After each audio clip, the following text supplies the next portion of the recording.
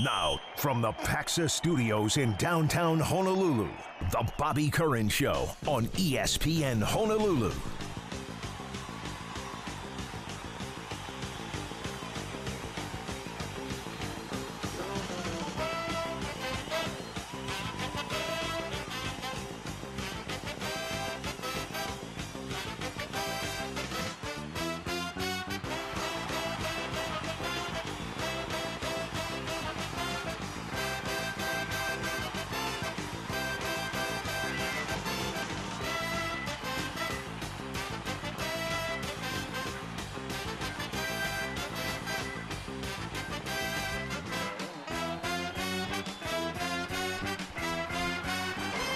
Oh, wakey, wakey. It's National Taco Day. Not only is it Taco Tuesday today, National Taco Day, and boy, are we going to celebrate here on the Bobby Curran Show.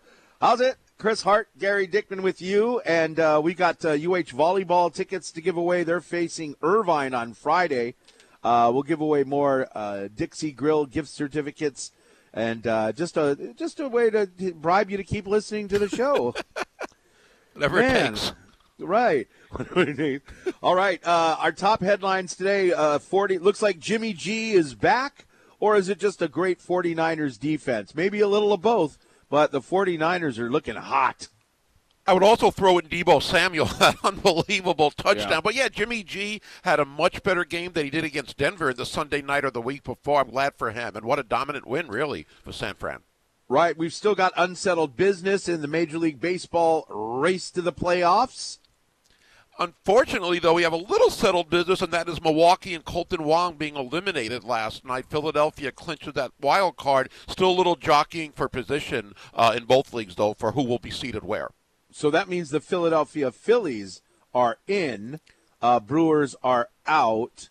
So really, I mean, one of the interesting races is the I call it a race, but it's really comes down to the Mets and the Braves. The Braves, thank you. The Mets and the Braves, because we've got 2 games left. I think the Mets have 3 games left, and they are trail the Braves by 1.5. So every game is a must-win game for the New York Mets. That and the Braves, if the Braves win 1 today, that's it. So the magic number is 1. Best the Mets could do is really tie them.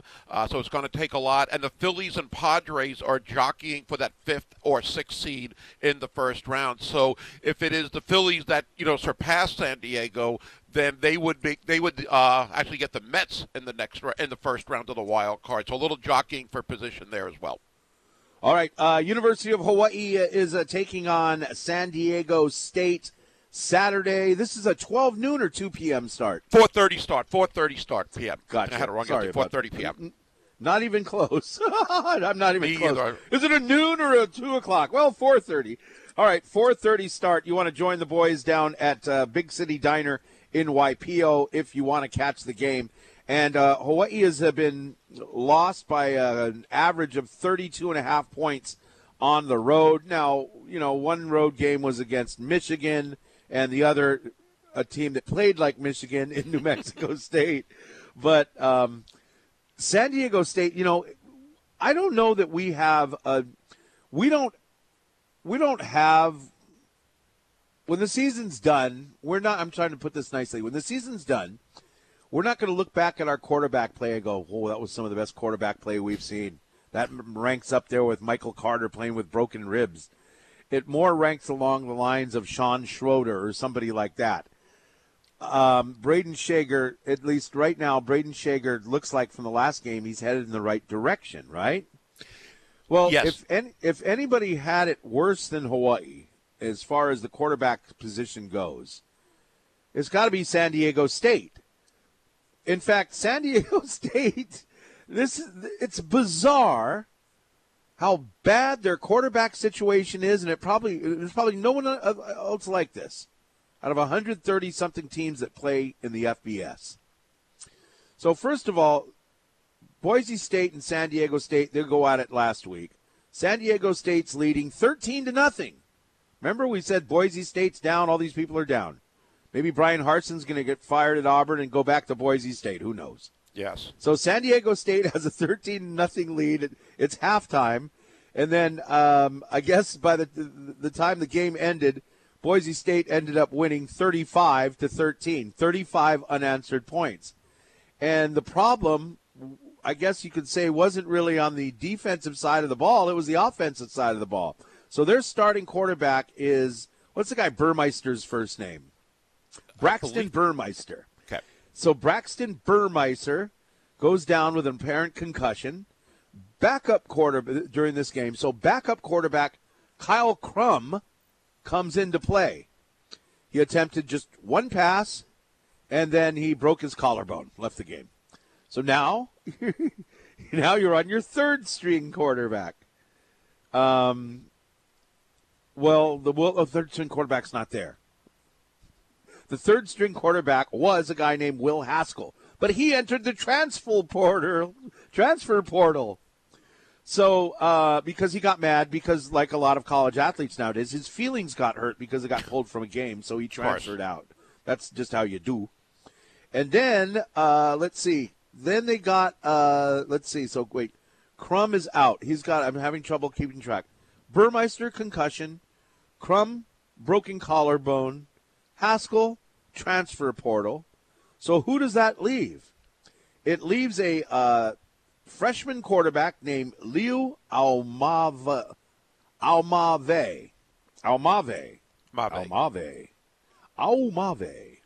Aumave. So he has to go in and finish the loss to Boise State. At the start of the season, he was the fourth-string quarterback behind Burmeister, concussion, Haskell, broken collarbone. Haskell transfer portal, and Crum. Crum was the third stringer. Yeah. So now I don't know what the situation is going to be against Hawaii, if Burmeister is going to clear concussion protocols or not. But we're looking at a guy. So this guy goes into the game as like a few days ago. He was the fourth-string quarterback, so he got absolutely no reps.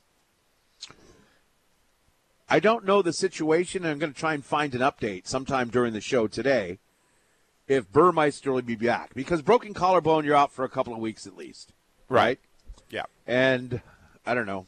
It's a situation that, man, there's a freshman that you don't even think is going to play this year, and that could be your starting quarterback coming up. Now, the good thing for San Diego State is they're at home, and Hawaii hasn't been so hot on the road. No, they've been pretty poor on the road. It's only been a couple of games. In the Michigan one, again, you can understand that. In Mexico State, you can understand that, letting up especially the 35 points at halftime. You don't want to wish at least for me, I don't like to see anybody get hurt, even if it's our opponent. I just would like to have them have a poor game for that factor. But you look at their quarterback, Liu Aumave, he was 0 for 7 last week as well. Aumave, he was 0 for 7. So he's still looking for his first completion. I would like to see him start and get one completion against Hawaii. I'd like him to get one completion to Hawaii is what I want to see. Yeah, that's even better, right? Yeah, yeah, like Duquesne was able to do for us. Yeah, that's a tough situation. That's really tough. They fired their offensive coordinator and quarterback coach just like Boise did the week before. I wonder if that's going to be a trend in the Mountain West. Ryan Lindley, who's their all-time passing leader, is now their quarterback coach and offensive coordinator. Very rare to see that at the beginning of a season, sort of the beginning of the season, but Ryan Lindley is there, and it's happened a few times. We've seen college coaches fired. Now we're seeing offensive coordinators fired. So Lindley, the quarterback coach, officially by Brady Hoke. How could you fire the offensive coordinator? The offensive coordinator, was he the one, unless he's the one's like, hey, you know what, sign this kid, he's really good. I mean, if you've only got Clapp to work with, how is that the offensive coordinator's fault?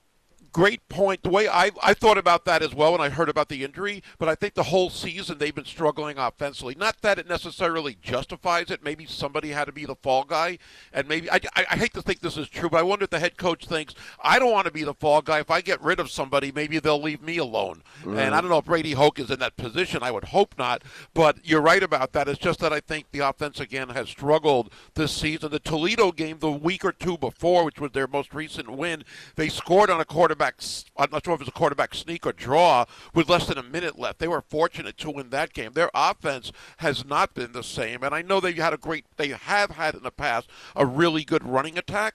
The rushing game has been good for them, but right now they just seem like to be a team, maybe they're in a rebuild or reloading mode because it's not one of the top teams in our division, let alone the Mountain West like we've seen in the past. Well, who is a top team in the Mountain West Conference? UNLV and Air Force, I think. It's crazy to think that way in a way.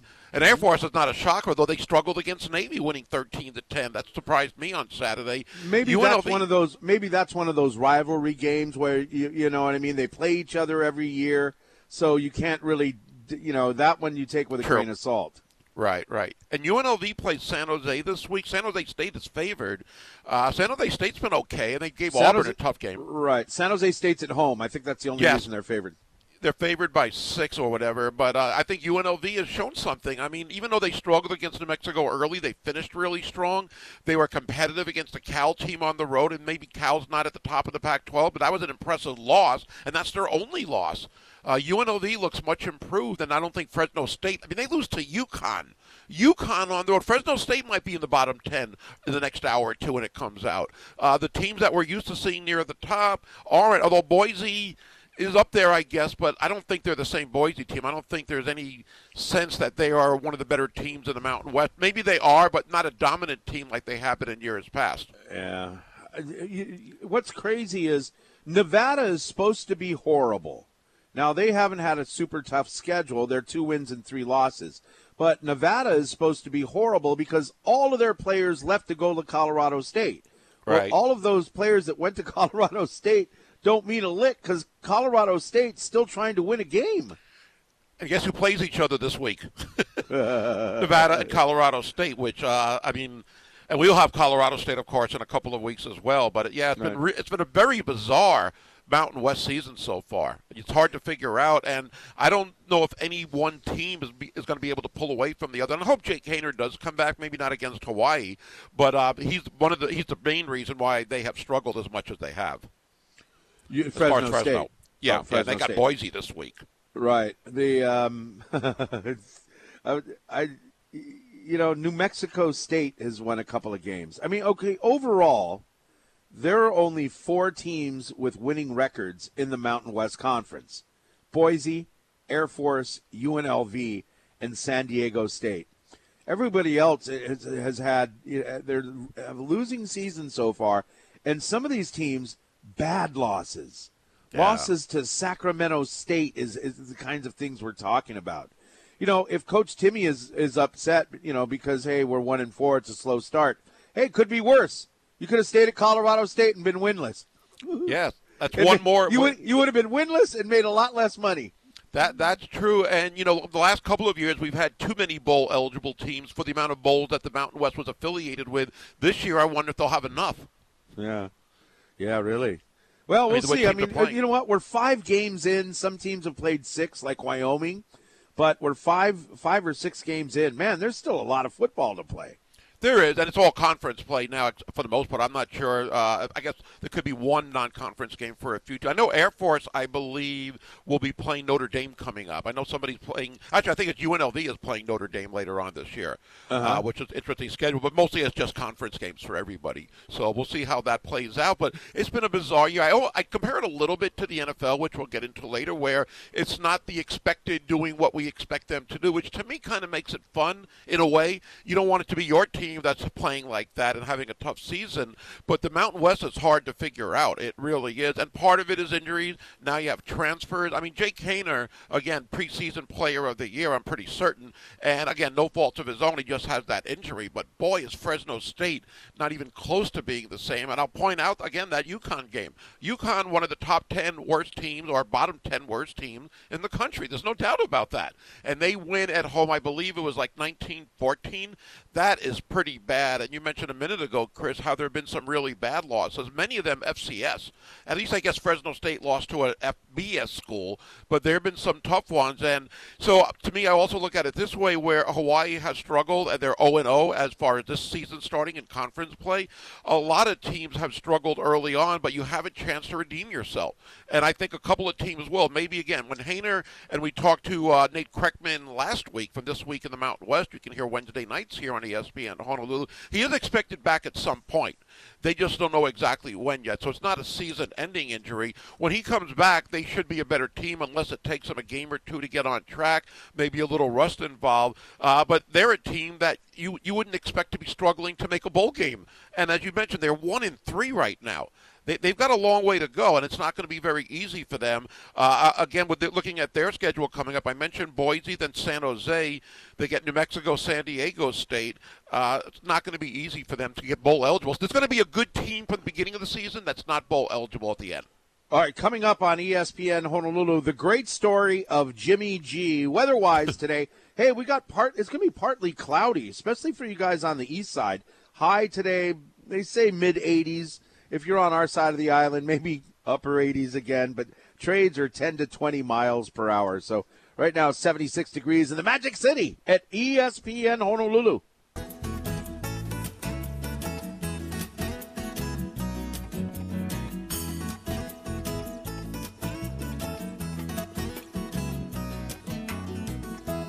Hey, where did we go? Day when the rains came down in a hollow. Hope you're having a good Taco Tuesday, National Taco Day, baby. We're going to celebrate today. It's Chris Hart and Gary Dickman. And keep listening. We got UH volleyball tickets to give away. Hawaii's assistant volleyball coach, Kaleo Baxter, is going to join us in 15 minutes, get us ready for the Irvine game on Friday night. And during the break, Tanner gave us kind of a sobering thought, because the whole segment pretty much last a few minutes ago was that San Diego State's got no quarterback. And then Tanner says, well, you don't need a quarterback to beat Hawaii. That's so bad. Yeah. Talking about our trouble stopping the running game. That's just rude.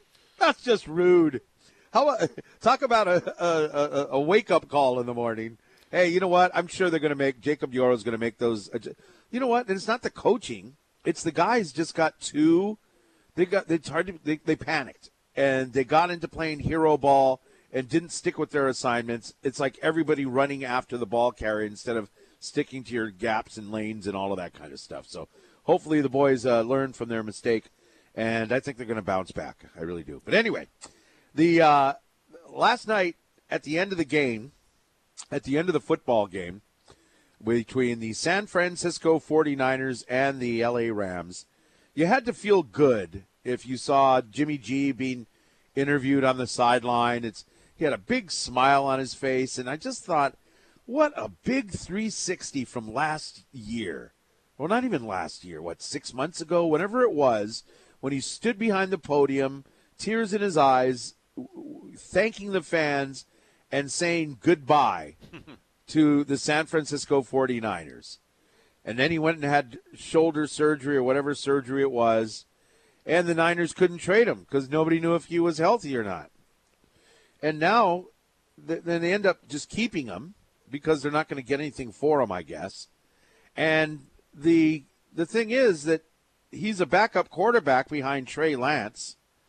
And I think we were bickering about this all offseason long. You were like, Trey Lance, he's not the guy, blah, blah, blah, for whatever reason. And I'm like, well, I think the coaches know what they're doing. I trust the coaches. You know what? I take that back, GD. I don't trust the San Francisco 49ers coaches. It's like they're rushing Trey Lance along or something. It's like it's like Jordan Love. Hey, let's make sure Jordan Love gets all the reps and he's going to be our starter. Well, you know what? You got Jimmy G that took you to the NFC Championship game last year, brought you to a Super Bowl. I mean, it wasn't all on him. But you know what? The 49ers looked so good against the Rams last night. I mean, this is a Rams team with Jalen Ramsey and Aaron Donald, Bobby Wagner. You got I'll argue, three Hall of Fame players on that defense. Right. And they just picked them apart. I mean, who's that? Talanoa Haufunga? Haufunga. I don't remember that guy from USC. I mean, that guy was like Troy Polamalu with speed. yeah. That's what reminded me of. You see that interception? Yeah. I'm like, whoa, that guy's fast. Very fast. Think if he got a haircut. Woo, he'd be faster. He was almost like Debo fast in a way, but that was pretty impressive. The Rams have lost now 7 regular season games in a row to the Niners. They won the NFC Championship last year. All to Jimmy G. Yeah, all the Jimmy G. You know what I kind of hope, and I love controversy for the most part, what do the Niners do? Because Trey Lance is their future. They've said it, and he's only not being in that position now because of the injury, the broken ankle. What happens if Jimmy G brings them to another NFC Championship game? You're going to get rid of him again? You're going to try to trade him in the offseason when he does it 2 years in a row? And I know that's a long ways away. They're not quite there yet. But with that defense, with Deebo Samuel, Kittle hasn't done a thing yet. They could be a team in a division that's maybe not as strong as people thought. Seattle and L.A. are not dominating or doing as well as, people thought they'd be. And it's still, even though people keep saying it's 1/4 of the season already, basically. Oh, that's right. But you know what? Would you say that Seattle is beyond expectations or where you thought they would be? I thought Seattle would be like, in the famous words of Charles Barkley, I thought Seattle would be terrible, just terrible. I thought they wouldn't be. I didn't think they'd be as good as this. And on our Twitter page, I put a graphic with Geno Smith that Geno Smith through 4 games has better numbers than Russell Wilson through 4 games. And I know you've been saying that all along, and so far he has been. How good Geno Smith has been, at least, yeah. I think, along with the rest of the football world, expected so much more out of the Denver Broncos with that defense they had. And, I don't know if it's Russell Wilson trying to get used to a new offense, but I don't know. I don't know that you bring in, if it's smart to bring in a guy like Russell Wilson, who is a Hall of Fame type quarterback. You bring in Russell Wilson, and then you try to teach him. It should be, okay, let's do what makes Russell Wilson shine. That's why we paid him, $1 billion or $500 million, whatever it is.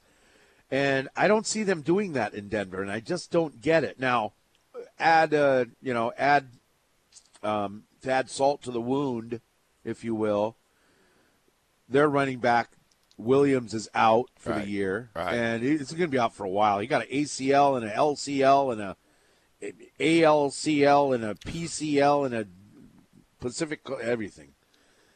And they still have Melvin Gordon. A big fumble the other day. Right, but Javonte Williams, I mean, that guy had. I saw a stat last night. That guy had better stats than Jonathan Taylor as far as yards after contact. He was number 1 in the NFL. Wow! And you lose that. Woo! It's gonna be tough for Bronco fans. But anyway, back to the 49ers. Yeah. It was, watching Jimmy G play last night, and a lot of it was short passes that turned into big yak. I believe on 2 passes, Deebo Samuel combined for 77 yards of yak. One was a 57-yard touchdown run. The other one was from about 20 yards, where he broke a couple of tackles and made it. You know what? If that's what you're going to do, then go for it. I mean, with Deebo Samuel, the 49ers, and I'm talking about their offense, and that wasn't even the star of the game. The star of the game was the defense. Yeah. What did Joey Bosa have? 8 hurries, 7 quarterback hurries, and 2 something sacks. like that. 2 sacks, right. Yeah. But the when you go back to the offense, we're not talking a lot so far about guys like George Kittle. I know it's only second one of the game. one of the best tight ends in the league. You got George Kittle. It's new long hair George Kittle, which I like very much. He looks a little lighter too, but we're not talking about George Kittle. Justin Juszczyk, the fullback. He used to be a secret weapon. Kyle, thank you. What did I say, Justin? I don't know where I'm getting these names. Kyle Juszczyk. Here's a guy that was a weapon. I mean, an all-pro fullback every year. Now, he did catch that one nice pass and had a little bit of run down the sideline yesterday. But we're not talking about guys that we talked about in the future. Now we're talking about that running back, Wilson. Where's that guy from? Jeff Wilson Jr. had that nice touchdown run. I don't know where he's from. I picked him up in fantasy because of Mitchell going out, and he had a pretty good game. That touchdown run showed a lot of speed as well last night. Tanner, can you look that up for us? I want to see, who is this guy? The guy reminds me of somebody like Garrison Hurst coming out of the backfield. That's who that guy reminds me of. I was going to say Roger Craig, but, hey, slow your roll on the Roger Craig. North Texas, the pride of North Texas. Thank you, Tanner. Mean Green. Man, but, they got the offensive weapons. And if Jimmy G just goes in there and doesn't muck it up, you're talking about what wins championships? Defense, or yes. Quarterback. Defense starts with defense. Defense wins championships. And the Los Angeles Rams are so banged up. They did not look good. They haven't looked good this season overall. They barely beat Atlanta, and they're 2-2 right now. Think about it. What do they have besides Cooper Kupp? Well, you got Allen Robinson, who hasn't really. No, he hasn't done anything. Yeah, I know. What do you get? One pass, it's like, is the guy open? Is the guy taking a nap while everybody else is playing football? I mean, this is a guy who's supposed to take a place of some of the guys that departed. They don't have Odell Beckham Jr. They don't have somebody else I can't remember. But, all this hype about Allen Robinson, what a great player. Now he's on the Rams. Now we're going to see him thrive. Maybe it's just Matthew Stafford with his bum elbow. Maybe all he's doing is just looking only for Cooper Kupp. What did the guy have? 19 targets, 16 targets, something like that last night. It's a pretty 14 catches, no, but targets. Yeah, I know, even more. I know. Okay, so 19 targets, I believe, is what it was. And what does that make your offense? One-dimensional. Right. They're a struggling team, and they were fortunate to beat Atlanta 2-2. Everybody's 2-2 in that division. I thought they would be more of a dominant team. What's kind of cool, I think, though, I know you have Philly undefeated in the NFC. I can't think of who's going to meet in the NFC Championship game. And again, 1/4 of the way season in, you would have a better idea. Philadelphia is the front runner, but who else is there? Green Bay does not look great at 3-1, and nobody out of the NFC West does. Okay, not only is it Taco Tuesday, it is Overreaction Tuesday, because I'm going to say this. I mean, if the San Francisco 49ers play like they did, you should be talking about the 49ers. I'm going to you mentioned a team, Green Bay Packers. Yeah. Green Bay Packers are 3-1. But go back and check out, when you get a chance, check out defensive stats on the Green Bay Packers. It might surprise you.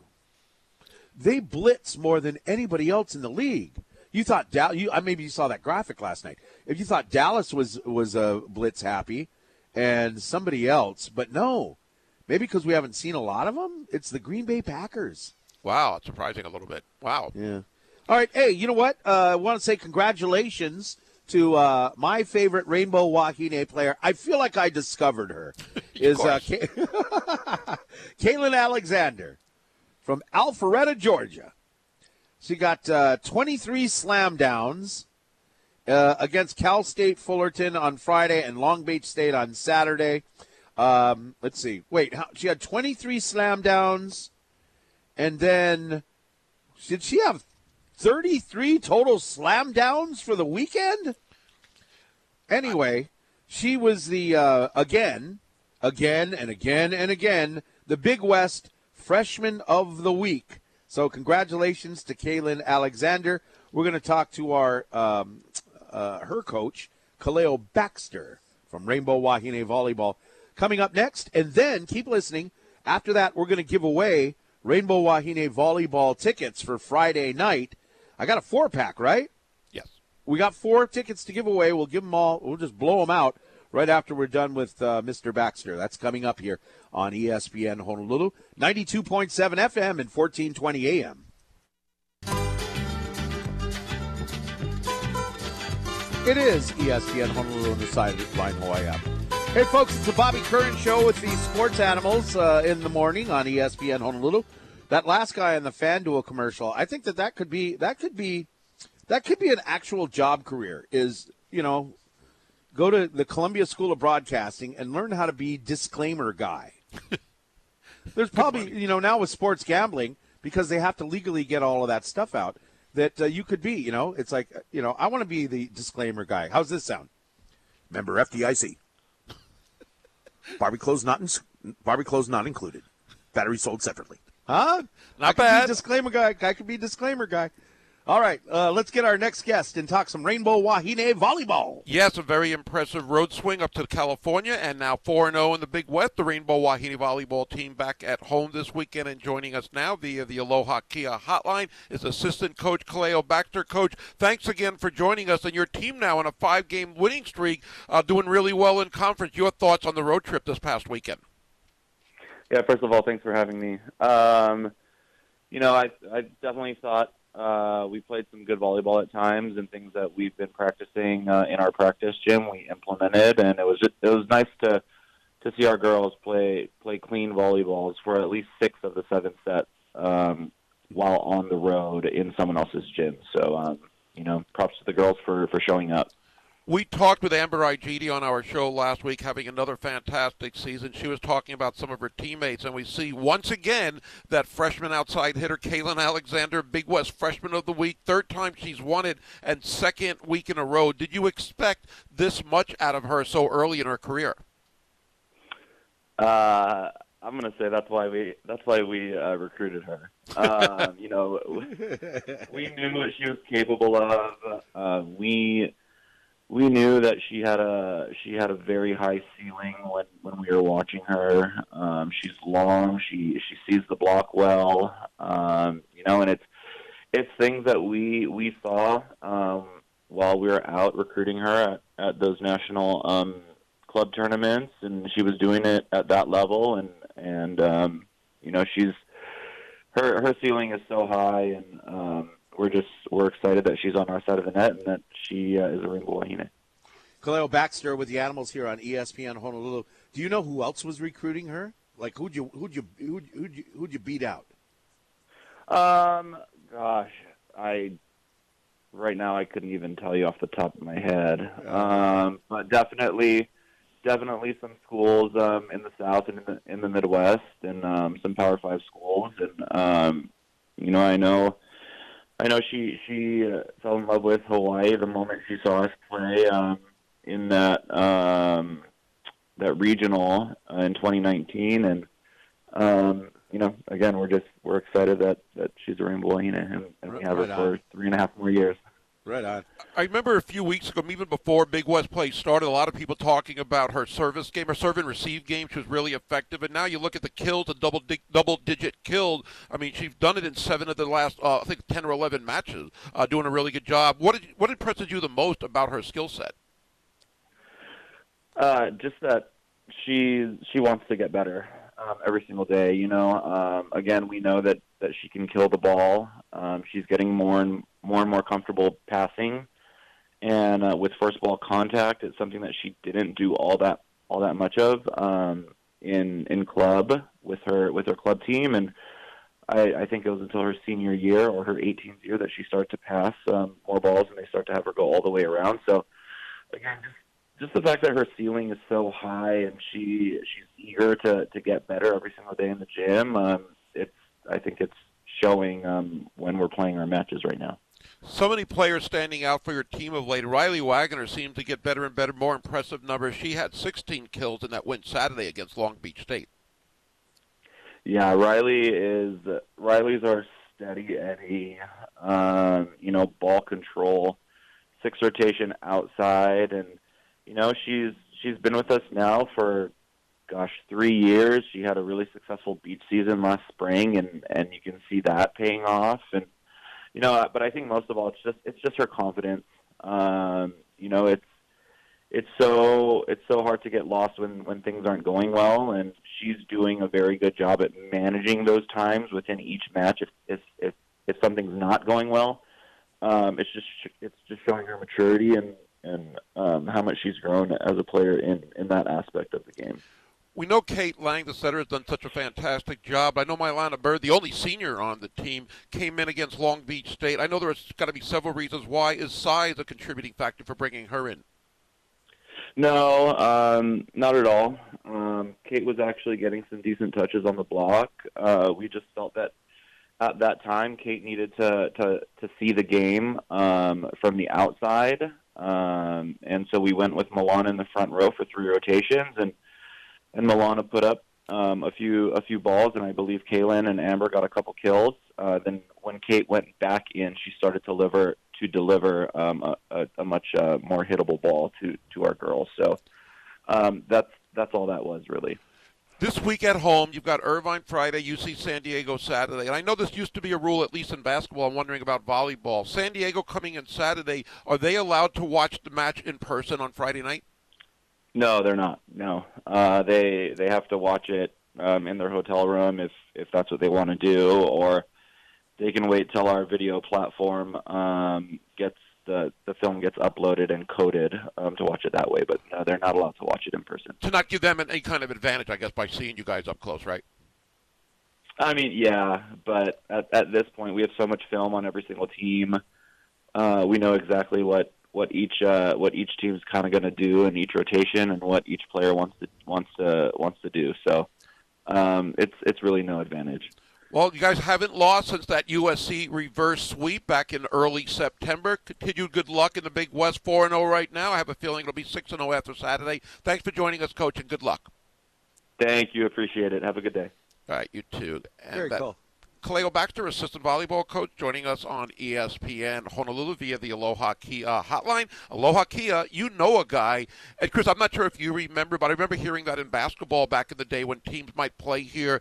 Like the second team on a homestand, they weren't allowed to come for basketball and watch UH in person. Because teams from the mainland, you'd play 2 teams at home in the same week, where when Hawaii goes to the mainland, they're playing 2 games at different venues. But here it's the same venue. But I think that's a good rule to not give any team an advantage. Wait, I don't get it. Okay. Okay, so Hawaii is playing Irvine at home Friday. Oh, and then San Diego Saturday. So they're going to be in town, but they gotta just chill out and go down to Moani's in Waikiki or something, and or Rivals and watch the game if they want. They can Yeah. watch it on TV at Rivals. Right, and I think you have to be 21, don't you? Well, you have to be 21 to drink. You can go in there if you want to have some great pizza and just watch TV and have some soft drinks, I think. Oh, really? I didn't know that. Yeah. I thought you just have to be 21 to go into like a sports bar. Oh, no. You just can't drink. Oh, okay. Anyway. But that's a good rule, though, I think. You don't want to have them have any kind of advantage, even though it might not be a lot. Yeah, I guess you can see things that, because on television, you're seeing just what the camera's watching. Right? Yeah. So you're not seeing the whole floor and other things that coaches look at. So far, Irvine for Friday night, as far as Big West play goes, they're 2-2. I mean, Right. They beat CSUN, they swept CSUN, they lost to Santa Barbara in 5, they lost to UC Davis in 5, and then they swept Riverside. So I don't know what we have in Irvine really, because I mean. Their wins are sweeps. Their losses are in 5 sets. Right. Santa Barbara, the only undefeated team with Hawaii at 4-0. They won't play them for a while later on in October and late November. But that seems to be not really the nemesis, but the biggest rival in women's volleyball. Cal Poly has been that team in the past as well. Yeah. All right. Hey, let's give away 4 tickets to see Rainbow Wahine volleyball against Irvine Friday night at the Stan Sheriff Center. Call in now at 808-296-1420. Let's see. Be caller number 4. If you're caller number 4, you get 4 tickets from ESPN Honolulu. And while you're dialing in, it's time for our bulletin board here. And let me just pull this up. According to Feeding America, 1 in 10 people in Hawaii face hunger, while 1 in 6 keiki here go hungry. So we ask you to please give to the Hawaii Food Bank. Visit hawaiifoodbank.org. And this message is brought to you by Hawaii USA Federal Credit Union and ESPN Honolulu. Wind's gonna blow, so I'm gonna go down on the road again. Starting where the mountains left me, I end up where I began. And we say congratulations. Congrats to Michael Fernandez from Kapolei. He got the 4 tickets to see the Rainbow Wahine play volleyball Friday night. So it's easy peasy. We're just going to either email or text the tickets because that's how they do nowadays. And we'll have more for you to give away, more for you to win. And keep listening here to ESPN Honolulu throughout the week. I was just laughing at a text I got. Apparently, Cleo Baxter was not aware. Somebody forgot to let him know that we were going to be calling him, so we thank him even more for joining us. Oh, he texted you and was like, I didn't know that he was... Not him, somebody else, the middle person. Kara? Yeah. Kara, come on! Hello! Poor thing. Yeah. Sorry. Let's call other UH coaches. Let's just call somebody, call Laura Beeman and be like, hey, sorry, Kara didn't tell you, but all right. The Zephyr Insurance text line is open at 808-296-1420. We were talking about University of Hawaii football. Got a big game coming up on the road against San Diego State. San Diego State is struggling offensively. However, it is a road game, so we'll see how we do. Got some texts on that. Thank you for texting in. It says San Diego State doesn't need their quarterback to play outstanding in their offense. They depend on their running game. They need their quarterback to not make mistakes. Unlike UH, our offense depends on our quarterback production to succeed. Thank you, Eddie. Yeah, they do, but at the same time, you can't be one-dimensional. San Diego State is a great traditionally has been a great running football team, correct? Right? Traditionally, yes. Marshall Faulk and Rashad Penny, and the list goes on. And they seem to always torch us with their run game. But overall, if you're only going to run the ball, you're one-dimensional and just going to load the box. So you need a good passing game so that the running game can thrive. We know that by Hawaii's offense and what schools like Western Kentucky and even Duquesne to a certain extent. Dietrich Parson talked about that after the last two home games, that everybody knows they're basically one-dimensional. They stacked the box, and Hawaii wasn't able to adjust and use that to their advantage. So, we've seen it up close from the other perspective or the other side of that. And even though, San Diego State has had that great running attack, it doesn't seem like – I don't know who their best running back is right now, but it's not like a Rashard Penny, Marshall Faulk type guy. There's been a few others in there as well. So hopefully nobody will emerge this Saturday. But in the past, they have had every time we play them, it seems like they've got a guy that's going to get 150 yards against us, win or lose. I'm hoping that's not the case. They're watching the tape of the New Mexico State game and going, yes. But you know what? Hey, guys, stick to your assignments. We can win this game. Jeff, thank you for texting this in. The Easy Post Hawaii Bowl prediction says UTSA, Texas San Antonio, against Fresno State. I don't know. Fresno State better pick it up if they're going to go into a bowl game. Let's see. Here's one. Aloha Animals. It's never early for Let's Go Warriors. I have a feeling about this game. UH 28, San Diego State 14. Our offense is going to surprise us. And, Gary, how about a bad tweet of the day? Brennan, that's your text from Brennan. Brennan wants a bad tweet of the day. I will find one in the next few minutes, and I was even just talking or suggesting that last night that there are some outrageous ones out there. We'll find one. I'll find one, I promise, before the end of the show for sure. Okay. Somebody sent a link. We'll get to that later. This is a Tanner said, what did Tanner say? It was the texter says, Chris, what Tanner said? Rude but true. I don't remember what Tanner said now a few minutes ago. I think he was talking about the lack of a quarterback for San Diego State, or that maybe it doesn't matter, something like they always have a good running game, something along those lines. Leave it to Hayworth, Mr. Negativity. And he's not even going to defend himself. Yeah. Well, I'm not wrong. Oh, no. Not yet. Not yet. You know what? Why do I have a feeling about this game? We're on the road. If we can stop the run, all Hawaii has to do to win this game, all Hawaii has to do is stop the run. And we've been very good at that. What? We've been very good at stopping But you the can run. dare them to pass. You can really dare, just like teams have done to Hawaii, let San Diego State pass. They haven't been effective. If you can slow down the run, even slow it down to what New Mexico State did in the second half, which was right around 100 yards. They ended up with 359 or 69, but 206 in the first quarter. Hawaii did make some adjustment. It is possible. It's not like they're that bad. Right. Stop the run. Play offense like you did last time, and I could see a 28-14. Can we score 4 touchdowns in a game? I think so. Have we scored 4 touchdowns on offense this season? It's been close. But I have a feeling. I have a feeling. I have a feeling you could be right. I'm hooked on a feeling. Ooga shaka, ooga shaka, ooga I love shaka. that. Top stories coming up next on ESPN Honolulu.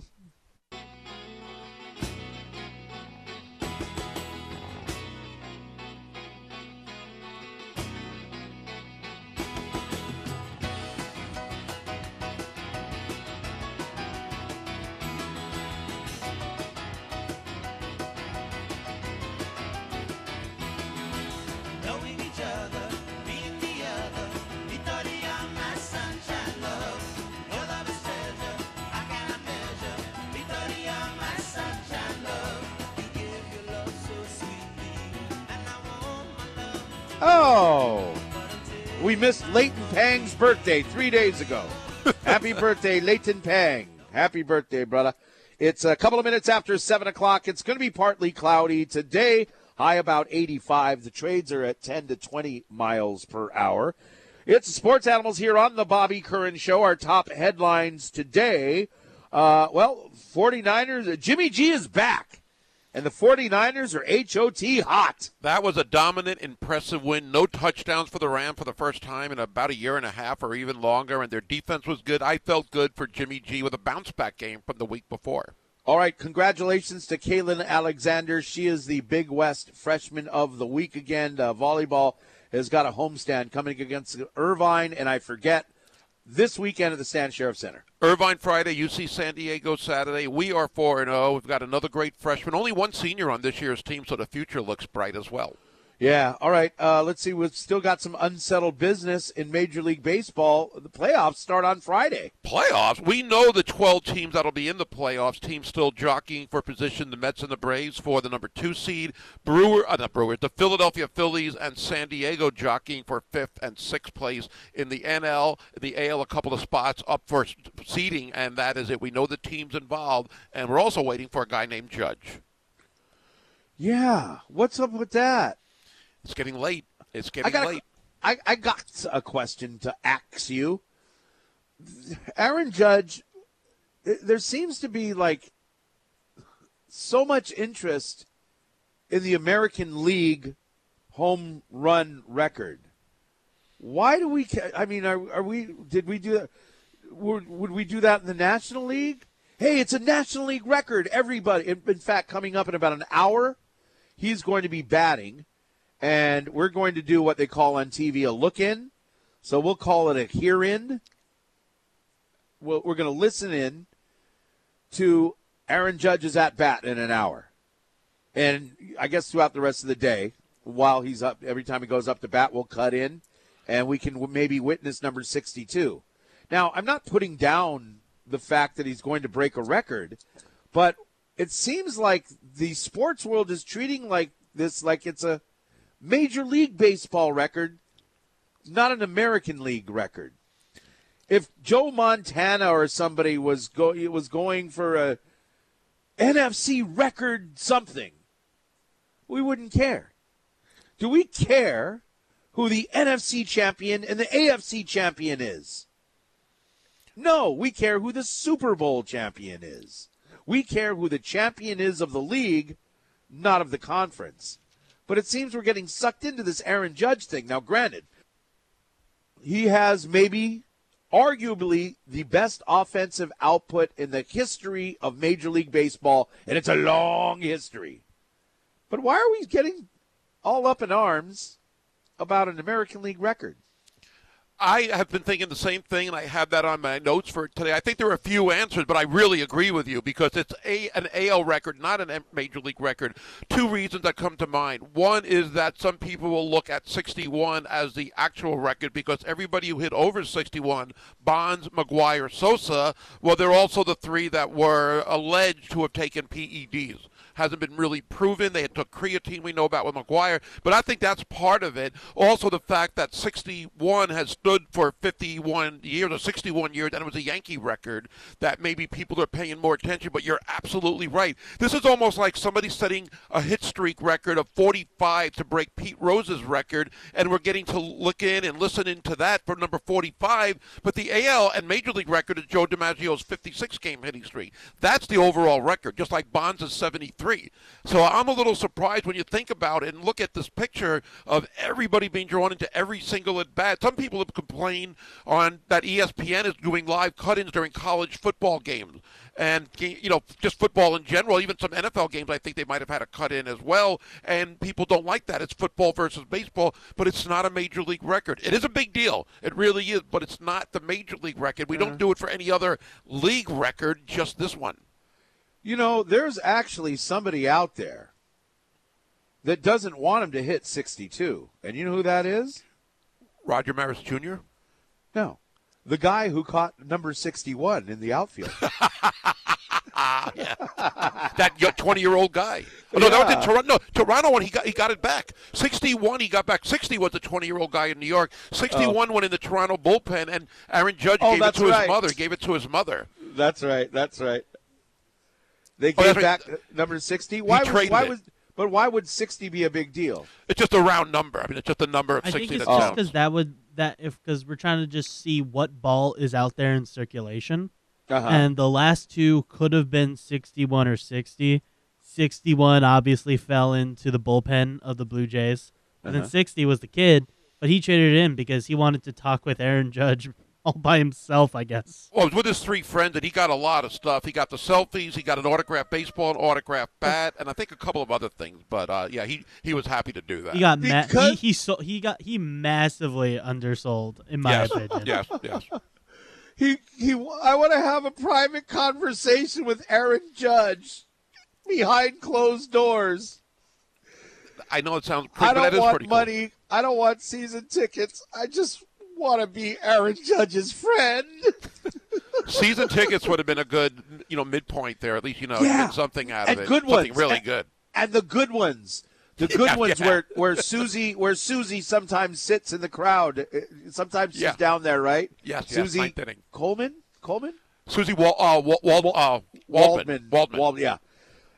Or you know what? The ones behind the net. Right there.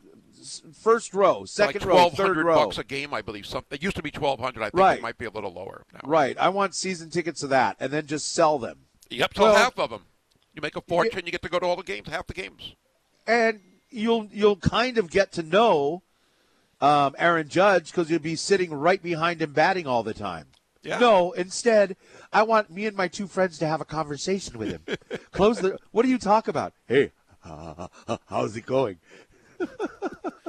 Yeah, but I mean, it would be if you're a big fan. I can understand. And he's only 20. If it was like an adult, maybe you would think that wouldn't mean as much to you. 20 is an adult? Well, I mean, it might mean as much to you as almost anything else. You're not probably thinking about the money part as much, even though you should.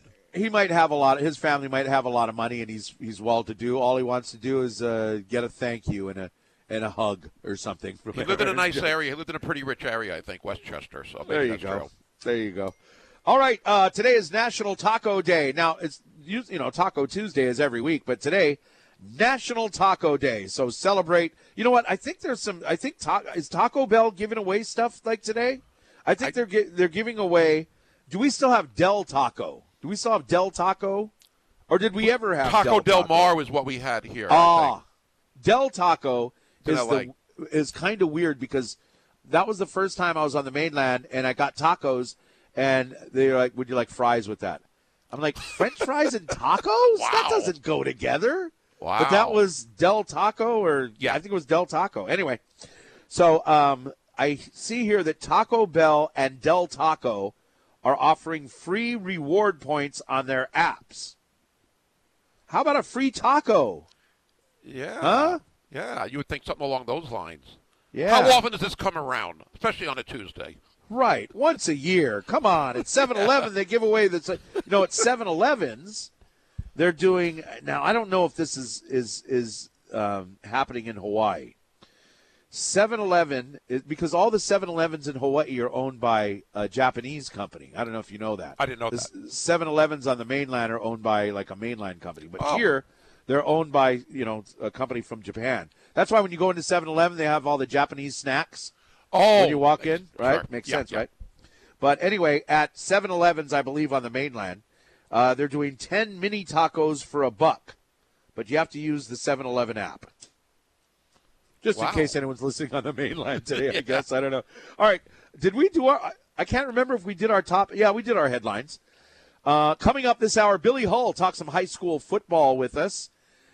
I wanted to get to this today because ever since Tua Tagovailoa got hurt, there has been a uber-raised awareness of concussions and how they're handled in the NFL. And that's going to trickle down. You're going to see it unless we already – maybe we have already this past weekend. I'm not sure. But you're going to see – maybe we saw it with San Diego State. Their quarterback got concussed, right? But I think you're going to see it in college, and it's going to trickle down to the high schools, to youth sports. And it's almost like it was a sacrifice turned into something good by Tua Tagovailoa.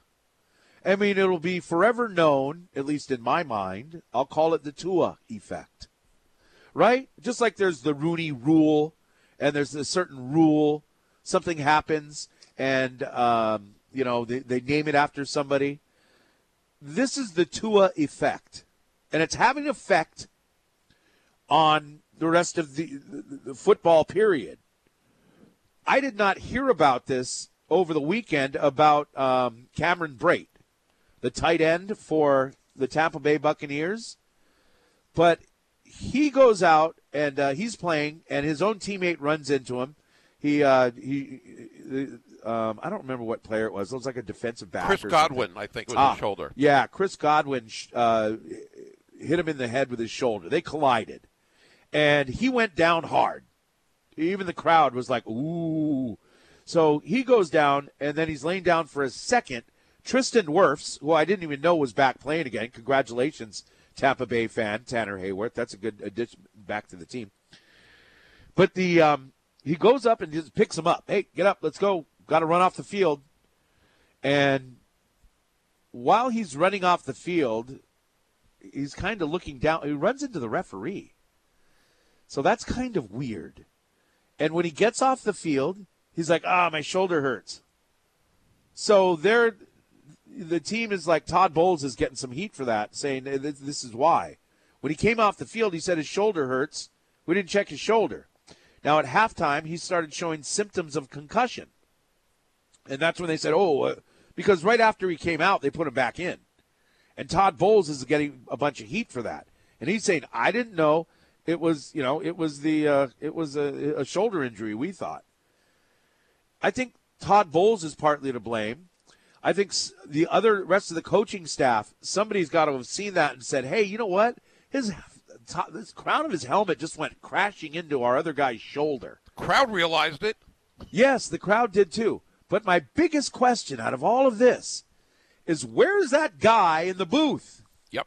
We keep seeing these concussions go unnoticed, yet there's a guy in the booth who sees somebody fall violently to the ground.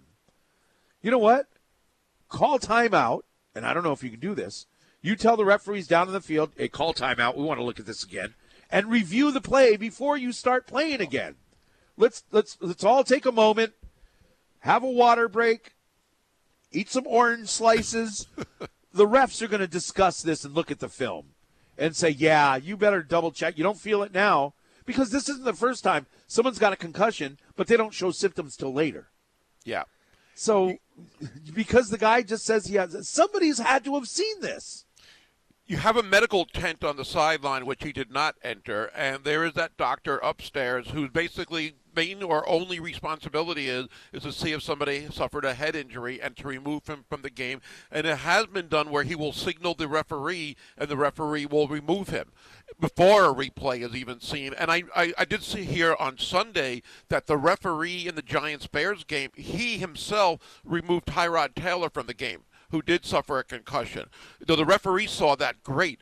I think it's more in focus because of what happened to Tua, of course. It shouldn't have been because of Tua that it's more in focus. It should have been anyway. But you're right, the guy upstairs, how did he not see something like this? That's what your only thing you're looking for. You're not looking for offside. You're not looking for holding.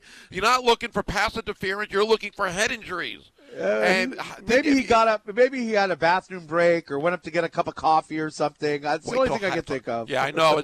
No good excuse for that. And I think a few people are partly to blame. I'll give Tampa Bay this much credit, just this much, is that at least they did it sooner than later. I mean, better late than never. Better late than never. Where at halftime, I don't know if I believe that he started showing the symptoms at halftime. I just wonder if maybe some doctors said, hey, you know what? We better look at him. And then they came out with a statement sort of to save face in a way. I don't know for sure. But I'm glad they did it eventually as opposed to doing what Miami did, which was not doing anything until Thursday night. But you can't let it even get that far. Suppose when he went back in the game, he pulled it to us. And I don't mean that in a bad way, but where he got hit again. And then it was even worse than the first hit because somebody was in error or in fault because they didn't do their job talking about a medical professional, meaning the guy upstairs or a doctor on the sideline. You can't let it get to that point. You can't. I mean, it's again, at least they did something sooner than Miami, but when is it going to end? After all this, as you said, because of Tua, maybe some good will come out of it that these things won't go that far. It shouldn't have happened this quickly with Cameron Brate. I'm hoping he's going to be okay.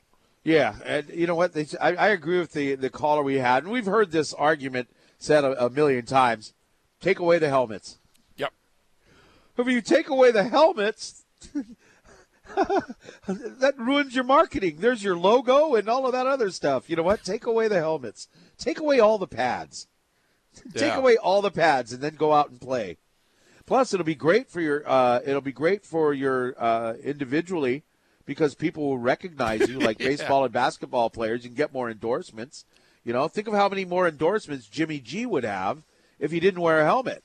I mean, he's so handsome. You can't stand how handsome the guy is. Yeah, right. You see him after the game, you're like, wow, this is a nice looking Josh guy. Allen is a very handsome man. Take the helmets off.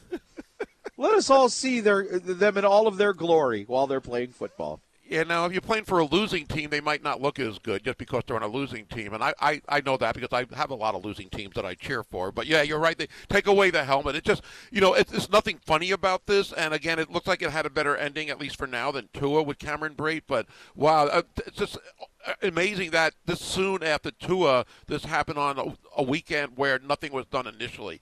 And especially the way Tampa Bay erred in this with not knowing it, and when the crowd gasped, they weren't gasping because of the hit to the shoulder, and also the fact that he bumped into a referee. There's another hint, and nobody did anything. There's doctors on the sideline. Somebody should have been better at what they're doing in the medical profession. Thanks for texting into the Zephyr Insurance text line. It says concussions are serious business, but there's way too many armchair doctors out there. I'll agree. We're armchair quarterbacks. We're armchair doctors. It's fandom in America. He goes on to say Antonio Brown would play with no pads, helmet, or pants.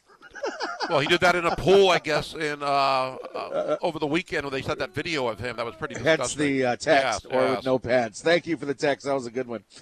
Before we go to break, baseball question for you guys. Isn't it time for an automated strike zone in Major League Baseball? So many bad calls by umpires. The technology is there. Why not use it? We'll answer that coming up next here on ESPN Honolulu. Billy Hull in 15 minutes. We'll be right back.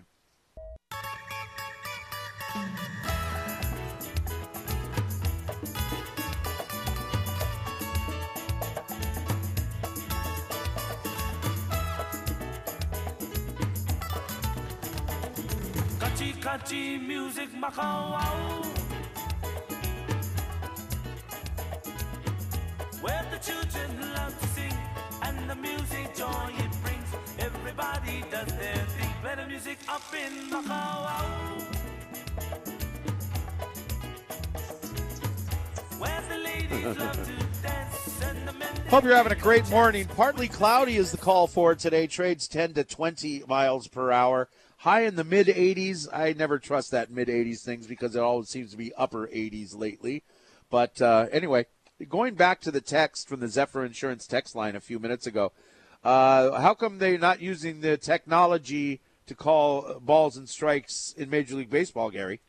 Well, they've been discussing it for a while, and I think this year even more so, as the texter said. I mean, there's been an incredible amount of bad calls this year.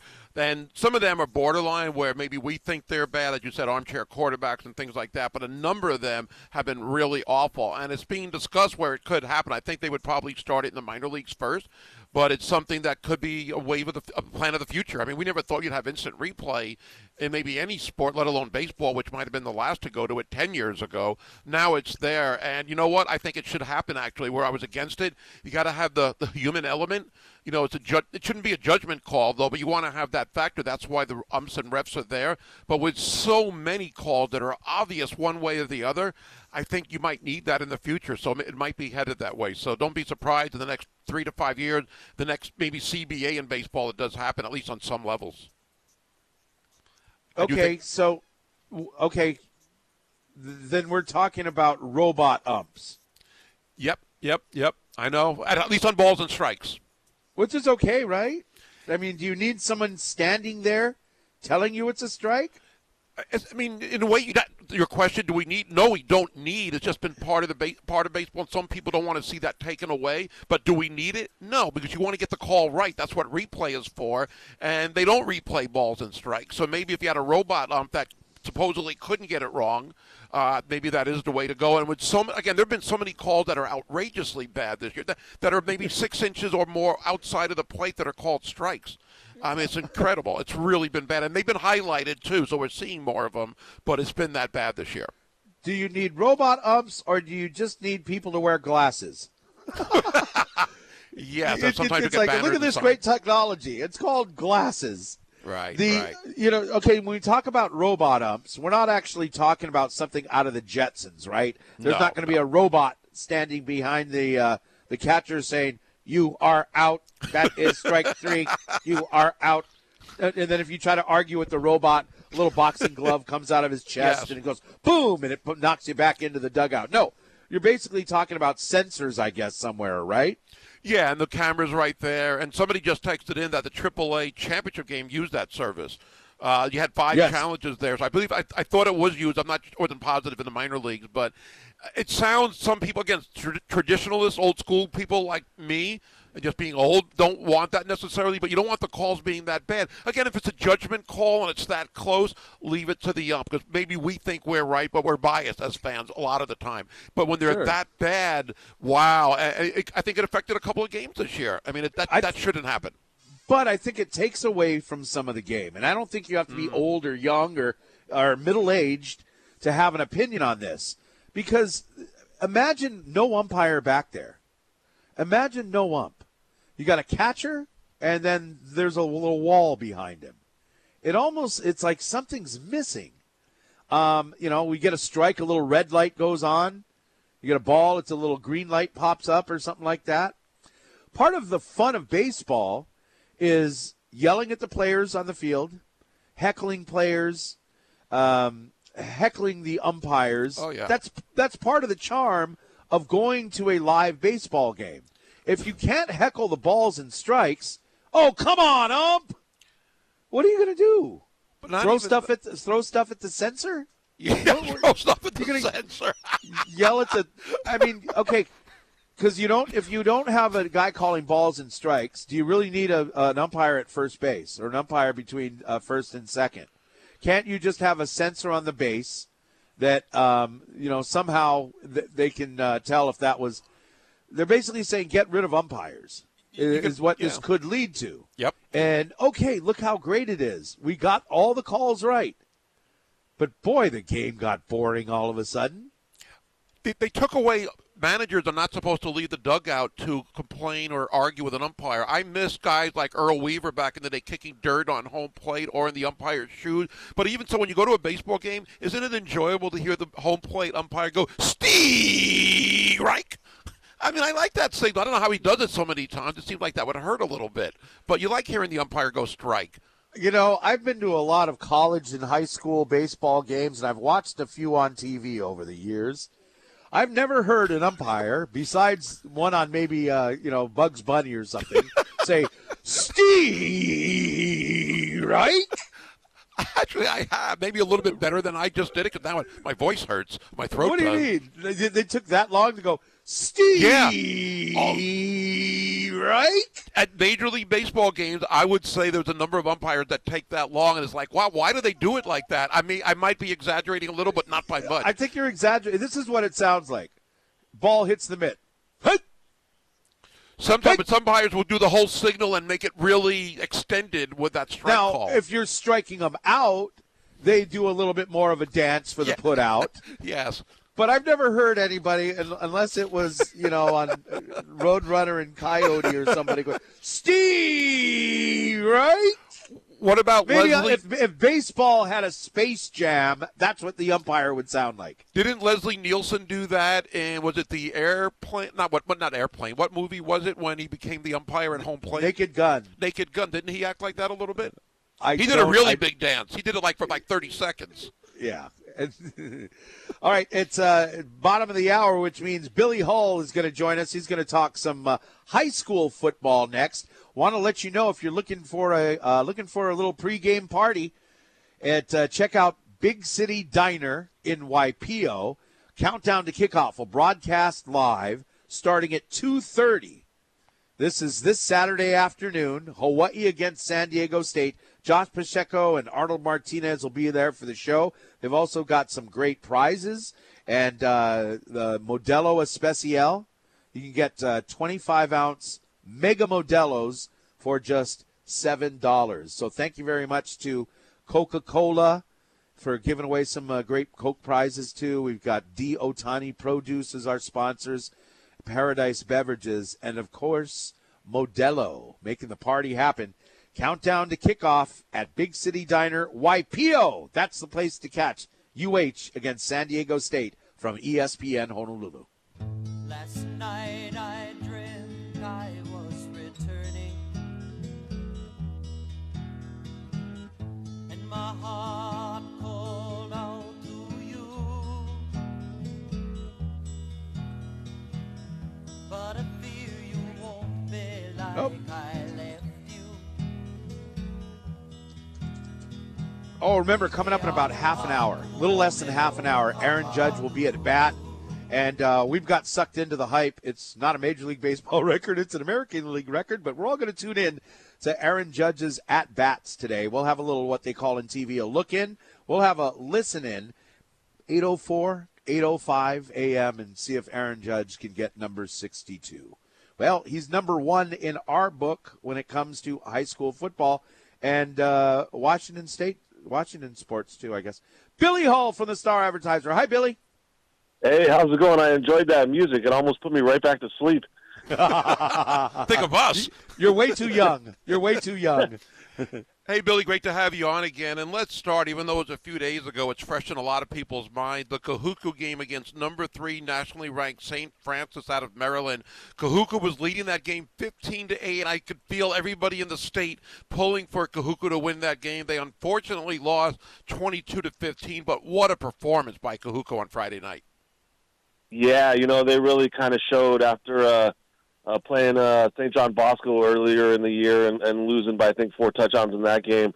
They really showed that they are as advertised. They are as good. That defense had, I think, 3 goal line stops against the third-ranked team in the country. And it's unfortunate because they really had that game. They got a stop. They got the ball back. They had a 1-point lead. They just needed a first down to kind of run out the clock. Couldn't get it.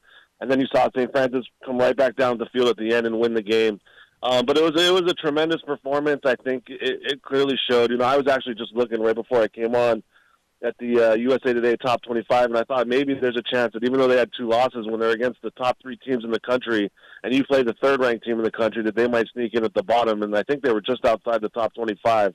But it was a great performance by them. I know it was tough to lose that game. They all wanted to win that game, obviously. But it just kind of really showed that they are kind of the cream of the crop. They're really good. they're as advertised, and now that they focus on, winning OIA and winning the state championship, they're going to be really tough to beat. Yeah, that was a big team. That defensive line, a couple of those guys looked like they were like NFL size at least, and they were that good. But I want to ask you also before we move on, the last touchdown for St. Francis by Kyrie Benton with about 39 seconds left. When you look at the replay, it looks like he might have stepped out of bounds on the 2-yard line. I mean, that's a little controversial to say the least because you never know what would have happened if Kahuku could have stopped him one more play. I know that's a what if, but they were that close and a bad call kind of did them in as well. Yeah, that was a little bit unfortunate. It's close. It's also, it's kind of high school, and those things kind of happen sometimes a little bit more. But I know if you're, Kugu, that they'll go back to, there was the big fumble they had that was returned for a touchdown. Right. And then just the fact that they were able to get down to the 2-yard line, because up to that point, they'd given up some yards, but we really didn't kind of see the chunk plays that they were giving up, the way that they were just kind of able to zoom down the field that last drive. And so I think, ultimately on a big play like that, yeah, it was kind of a close call. They might have got the wrong end of that one. But, there are also some plays I know that they would say that they should have made in order to keep from getting to that point. So, obviously, that was kind of a tough way to kind of lose it there at the end. But, like I said, it's just been fun seeing Hawaii's best team, this public school on the North Shore, go and challenge themselves against two of the best teams in the country. It's made for some really exciting high school football. I guess one thing it shows us they can play, and they have, again, number 1 and number 3, they can play with any school in the country and definitely be competitive. But let's focus on what's ahead for them. They got Moanalua coming up this Friday, and then Mililani to end the regular season. Only a few games left, only 2 left in the regular season. That Mililani game on Saturday the 15th should be a fantastic game. I know Kahuku obviously would be the favorite. Mililani having a great season as well. Yeah, they are, and this is really kind of a chance now to kind of, as we kind of have adjusted, and we see now that, Kuz was really, really good. We've seen that Puno is really, really good. And then we saw, early on in the year, it was kind of like Mililani and Campbell were that next tier, and they played that memorable 1 point, I think 35-34 game, and showed that they're all neck and neck. But I think these next couple of weeks now, it's an opportunity for Mililani to kind of put themselves back in the conversation a little bit. They got Kapolei this week, which is a good game, and then obviously the Cougar game next week. And so we'll kind of be able to see now as we go into playoffs just how far is that gap? Just we talked about how good Kuku looked against a top 3 team. Well, how far is that gap between, say, Mililani, which I think everyone would say is the second best team in the league? But, they've just kind of been slowly doing their thing, beating who they needed to beat. They obviously played Mater Dei earlier in the year and had a lead in that game in the second quarter. So, I think now these next couple of weeks, Mililani is going to kind of jump into the conversation here, and we're going to kind of figure out just how good they are and if they really are a formidable challenger to Kuku in the OIA. Billy Hull from the Honolulu Star-Advertiser joining us here on ESPN Honolulu via the Aloha Kia hotline talking high school football. A few weeks ago, actually it was early September, when Kahuku beat Punahou 27-20. Punahou has St. Louis this week, and St. Louis not having the kind of year we expect. Your thoughts on how Punahou maybe has improved since then, especially if they do meet in the D1, the Open playoffs later on? Yeah, we've talked about Punahou's been all good, but they had their quarterback, Jason Calvi Sagapolutele, had a really, really good game a couple of weeks ago. I think he kind of, he's kind of been the one guy where we saw Ty McCutcheon come in that Kahuku game and kind of ignite him in the fourth quarter, and thought maybe there might be a little bit of a quarterback controversy there. But to see Sagapolutele kind of come back, have a really good game, and kind of reinsert himself, as the leader of that team, as the senior quarterback of that team, who's been a starter for 4 years, I think that even, boosts them even more. They've already shown that they can run the ball. We've already talked about what a great offensive line they have. Their defense, Travis Ross, he's not the biggest guy in the world, but boy, that guy as a quarterback in the defensive backfield is really good. They got Burnett up front. They're really loaded. I think now if Sagapolutele can play up to his capability, that's just another reason to think that they can definitely, obviously, win the ILH, and then definitely, if we end up getting that rematch against Kahuku at the end of the year for the state championship, they can beat them. I think there's no question that they believe they can beat them, and they've shown that they can really, really give Kahuku a good game. I know I'm getting ahead when I ask this question. Do we know where the state tournament will be held, especially if Punahou and Kahuku do meet again in the championship? I don't know off the top of my head. I know it's going to be, I believe it's Thanksgiving weekend, if I'm not mistaken. I don't know. I think it might be Ching Field. I'd have to double-check that, but I don't know for sure yet. I should probably look that up. Okay. Yeah, I'm just kind of curious because I think a lot of people are kind of anticipating that. It should be a great game if they do. I want to ask you a little bit about D1 football as we have you here as well. When you look in the OIA, you got Waipahu and Aiea, Iolani also in the ILA. Do you see anybody else maybe giving either of those schools a challenge? No, I think. Well, I mean, look, Iolani's got a big game against Damian this week. You know, Damian's quietly had a solid season, and when they played the first game, that was a really close game. So I think in the ILH, you definitely have to talk about Damian a little bit. I think they, they got a pretty good defense. Like I said, the first game, I think it might have been a 1-point game. I believe Eli's kicker had to make a kick in the last minute. Allison Chang, who's awesome. I mean, she's been booting field goals all year long. She had 3 last week. She's a really, really good kicker. She's one of the best kickers in the state. But yeah, I think Damian's going to give them a big challenge on Friday. And then kind of when you look ahead, I mean, Waipahu and Aiea, I think they're clearly kind of the 2 big teams. We've seen Kailua. Kailua's kind of come on a little bit. They've been able to run the ball, play a little bit of defense. They've got a game. That Waipahu-Kailua game this week is kind of interesting to see what the Surf Riders can do against Waipahu. But yeah, some really good players. I mean, Waipahu's got a kid, Tamu Uiliata, who I think isn't just one of the best players in Division I. I think he's one of the best players in the entire state. You know, he led the OID1 in receiving. Then he they had the situation where do they call up their JV quarterback or do they just put him at quarterback? And now he's played quarterback so well that he might actually be their quarterback moving forward. We'll have to see about that. He's also come up with big plays on defense. So, you know, Waipahu's got that superstar athlete to kind of lead them. Aiea is pretty good. You know, when they met the first time, Waipahu beat them by a touchdown, but Aiea was without their starting quarterback, Ezekiel Ollie, who's a really, really good player. I got to see him play on the mainland in Washington. He had a tremendous game, really efficient, can really throw the ball, really kind of impressive when you watch him throw the ball in pregame. He throws a really nice, tight spiral, puts it on his receiver's hands. So, yeah, Division I is actually shaping up to be really, really interesting this year with, I think, 3, 4, maybe even 5 teams that can go all the way. Have you heard of any players recently getting any big-time D1 offers on the FBS level? It's been, it's funny. It's been kind of a little bit quiet. You know, we've been waiting for a couple of people to kind of make their commitments. Leonard Ayu out there at Kahuku, I believe, is still undecided. You have Pancho Lalulu, who I think we all kind of think is going to follow his brother to Oregon. I know he has a trip. Either he just took it or it's coming up.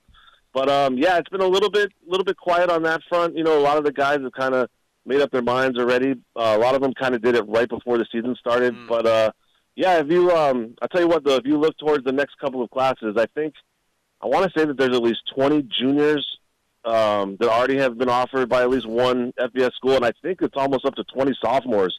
Wow. So these next couple of years, there's a lot of kids out there that already have offers. So, it's been, I don't want to say it's a down year, but in terms of, I think the quantity, maybe there's a little bit less we've seen last year and this year. I don't know if the pandemic had anything to do with that. But, yeah, the next couple of classes coming up, there's a lot of kids that you're going to be hearing about a lot. So much good football to be played. Only a couple of weeks, as we mentioned, in the regular season, then it'll be playoff time. Billy, thanks again for talking high school football with you. I know you're also happy about your Seattle's basketball team maybe getting an NBA franchise soon. We'll see if that happens with the exhibition game coming up. We'll talk again soon. Thanks again. Hey, thanks for having me on, guys. Take care. All right, thank you so much. Billy Hull from the Star Advertiser joining us here via the Aloha Kia hotline. See ya in a Kia. And we'll be back. We got some more NFL to go over, a lot more baseball. Listen in to Aaron Judge with his first bat. That is about 20 minutes away, all ahead with the Sports Animals on the Bobby Curran Show on ESPN Honolulu.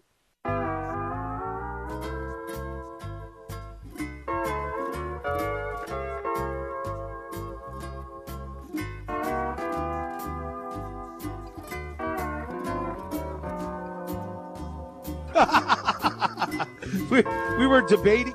Are we on? We were debating something off the air. Tanner was debating with Gary on something, and they were going at it. And then all of a sudden, Tanner's retort was, "Mics are hot." That's how you win the argument. Mics are hot. Yes. I want to. Okay, so here's what's going on. Thank you for listening. We're the Sports Animals on the Bobby Curran Show on ESPN Honolulu. Thank you guys for listening. There was a guy who ran onto the field during Monday Night Football last night, and he was tackled, by the way, great tackle by Bobby Wagner. It's why he's going to be in the Hall of Fame, and Takaris McKinley. So Takaris McKinley was seen earlier, I guess, in the game, yelling and screaming, and there was at one of his teammates. They were making big body at each other, and they had to pull him apart. So Takaris McKinley got to, take his anger out on some poor guy who ran onto the field. So Peyton Manning was calling him a streaker. In my mind, being a child of the 70s and 80s, streakers are people that run around with no clothes on. right? Yeah. I remember I was at a dog show once. My mom's a dog fancier. I was at a dog show at the Blaisdell, and a streaker ran through the Blaisdell. Let's run through the. It's like, you know what? I don't know if I want, a bunch of snapping dogs running naked through there. Right? Right. I mean, you want to kind of cover that. Yeah, that's a little dangerous. But, okay, so this guy runs onto the field, and he's running onto the field with a canister of pink smoke, trying to get attention to himself. Because he is trying to publicize the website Right to Rescue. So he's doing exactly what he wanted people to do. They want you to support the Right to Rescue. Help the whistleblowers facing prison time for exposing factory farm abuses and rescue suffering animals. Basically, you know how you've seen pictures of lambs all like stuffed into a little cage, right? Yeah. So they're trying to rescue the cruelty to animals that are being raised for food, which is a noble cause. Yes. Yeah. And and you and Tanner were going at it. Why? Well, we weren't really going at it. What my comment was, and I said I could see it two ways, where I almost hoped the guy got hurt when he was sacked by Bobby Wagner. I don't want to see anybody get hurt, really, but in that case, two things come to mind. One, you have no right to do that, but that's even secondary. How do we know a fan doesn't have a knife on him? How do you know he doesn't have a weapon on him, which is what Bobby Wagner said afterward? How do we know it's not going to be another Monica Seles? Even though these guys have been kind of innocent, they're disrupting a game, and you're not going to wait for them to have a weapon. They're doing something illegally. I think they should be sacked, and I don't really want to see a guy get hurt necessarily, but it wouldn't be the worst thing maybe to stop people from doing it in the future, and I don't condone violence, but that's where we were going, he and I. Tanner, your retort. Well, this is the thing. The guy knew what he was going to get into. He was going to get either tackled by a bodyguard or probably an NFL player. He probably wasn't expecting that.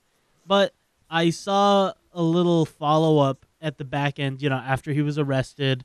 I think they posted bail, and he and another person who had also got arrested for doing the same thing, because I believe you said there was a second person who was trying to do it as well. In the first quarter. Get on the field. Yeah. They both posted a photo of themselves, both with their tickets, both their shirts on, smiling. And I think I don't think that he deserves to get hurt. He knows he's going to get hit. And I don't see anything bad with the cause, as long as, they're not being too dumb. As long as they're not gluing their hands onto a basketball court, then I can make fun of them for that. Same organization. Yeah. But I think another funnier conversation was how he got the smoke bomb into the stadium, because I think there's only one place where you could, sneak in along cylindrical object. Where? Who knows? Chris is asking. Look at the face on Chris. Somewhere where the sun don't shine is what I'm saying. Yeah, but wouldn't you be walking funny? Some people walk. Are you going to go up to someone with a limp, be like, "Hey, you got something up in there?" Oh boy. You know what? This is getting a lot of. Was this on television? Because I thought they don't show this stuff on TV. It wasn't on television. A lot of people took videos of it and posted it online. Several videos that I saw from different angles.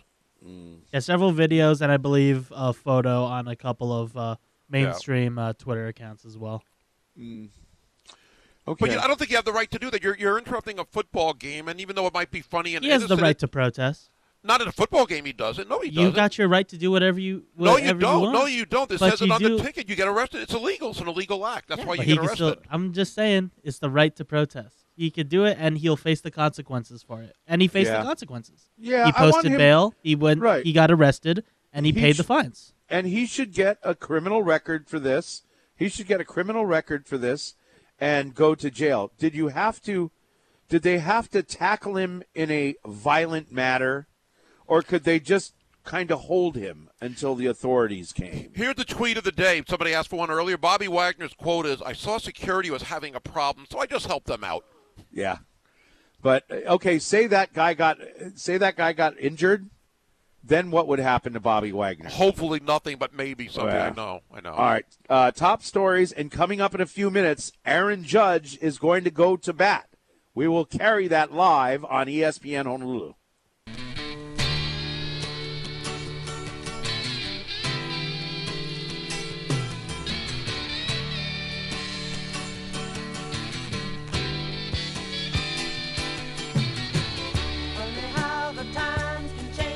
Man, Halloween is here. Halloween's coming up, then Thanksgiving, Christmas, New Year 2023 right around the corner. Boy, this year is flown by, hasn't it? Yes, it really coming has. Coming up in a few minutes, Aaron Judge is going to go at bat and go for number 62. Who are the Yankees playing? The Texas Rangers in a doubleheader, making up for the opening week of the season. So they've got 2 games today, 1 tomorrow, and those are his last opportunities. Batting leadoff to give him extra at-bats, hopefully. He would have been up one more batter in the 9th inning yesterday. He would have been the next batter up. And the Texas fans were booing, as you heard on our radio station on ESPN Honolulu, when the Yankee got out and he would have been up. Even though Texas avoided another run, they wanted to see Judge get up. Okay. We have that opportunity coming up in just a couple of minutes, so it's going to be pretty exciting one way or the other. Okay, so the Texas Rangers, look, they're not playing for anything. I mean, They've lost like 10 games in a row or something like that. I mean, they're a really bad team. Just, do us all a solid. Throw them a softball pitch, make like you're playing mountain ball. Let him hit it out of the park, and we can get back to our lives. I would like that at least. But even this, like you said, they're not playing for anything. So at least challenge him. Why would you walk him in a meaningless game for you? It's meaningless for the Yankees, actually. They've clinched the number 2 seed. He'll get a bye. So why not challenge him at least? Why not give him anything for his offering? Why pitch him outside? Why go for the intentional walk or the intentional walk? Challenge him at least and see if he can beat you that way. And you know what? You got a couple of games left in the season. End on a winning note. Go out there and try and win the game. You know what? Go out and be the Detroit Tigers. The Detroit Tigers are the hottest team in Major League Baseball. And what are they, trying to reach 70 wins? I mean, it's a bad baseball team. But you know what? They've won 9 out of the last 10 games. Wow. I didn't know it was that good. But they're the hottest team in baseball. Be like the Tigers. Go out and play ball. Yeah, why not? You got nothing to gain, nothing to lose, but play baseball the right way. I don't like that strategy. If it's a matter of winning the game or not, that's a little different. But just to avoid having a guy hit a home run, it shows that you're not really a competitor like most Major League Baseball players are. That's what I don't like about it. And we've seen it a lot. Boston did it a few weeks ago, and maybe a few other teams as well. Give him a chance and see if you're better than him. Okay, so right now, our brackets, as we wait for Aaron Judge to come up to bat. Jamie Eisenberg's going to join us a little later on this hour. He's our NFL insider. But the New York Yankees, the American League East, that's settled. The American League Central is bad. That's settled. It was probably settled a while ago. The American League West, that is settled. The Houston Astros. So the Houston Astros are going to have a bye coming up, right? They're the number 1 seed with a bye. Okay, so they're the Houston Astros and the Dodgers will have a bye. The Yankees will also have a bye. 2 teams in each league get a bye. Okay. I'm sorry, I missed that. Yeah, Yankees, Guardians. No.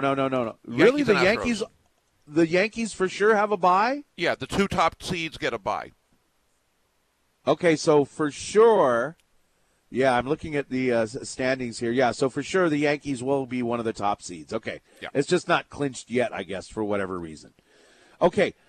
In the National League, you've got the Braves and the Mets still battling out. If the Braves win today, like you said earlier, their magic number's 1. All the Braves have to do is win 1 game. Yes. They've got 2 games left. They only need to win 1. Now, if they lose 2 games and the Mets lose 3 what if the Mets lose all of their games? If the Mets lose today, it's over. So the magic number is 1 for Braves. So if the Braves win today and the Mets... But the Mets have 3 games left. Yeah, so let's say the Braves win and the Mets... No. No. Say the Braves lose 2 games. Okay. They only got 2 left. Yeah. They lose their next 2 games, and the Mets then the they'd be Mets tied. need to still win 2 games in order to pass them up because they're 1.5 behind. They would be tied today with a doubleheader sweep. They have a doubleheader because of the rain out. So if the Mets sweep and the Braves lose today, they're tied. If the Braves win tomorrow, it's over because they own the tiebreaker over the Mets if they finish in a tie. Yeah, that's why their magic number is only 1. Yes. Okay. Yes. So that's what we've got in that situation. So the Major League Baseball, the wild card starts on Friday. Yes. And we'll have that action on one of our radio stations, right? Yeah, I believe CBS 1500 will have the early game. So we'll have that game. And right now in the National League it would be St. Louis versus Philadelphia, the Mets versus San Diego in that wild card round. As of today, Philadelphia and the Padres could leapfrog each other. There's only a game difference between them. Okay, so the Rangers have taken the field. Does that mean Aaron Judge is going to be taking the field? Well, he'll be going up to home plate. Right. I mean, will he going up to home plate soon? Yes. I believe they've already had the national anthem if they're on the field, so they should be having the first pitch within a minute. They don't go out on the field for the national anthem and take kids with them like we do at UH? They don't do kids. They don't have kids with them. They should do that. Why they not do that? Soccer players do that. They bring kids out on the pitch. Yeah. Huh? Who's the cool radio announcer now? You.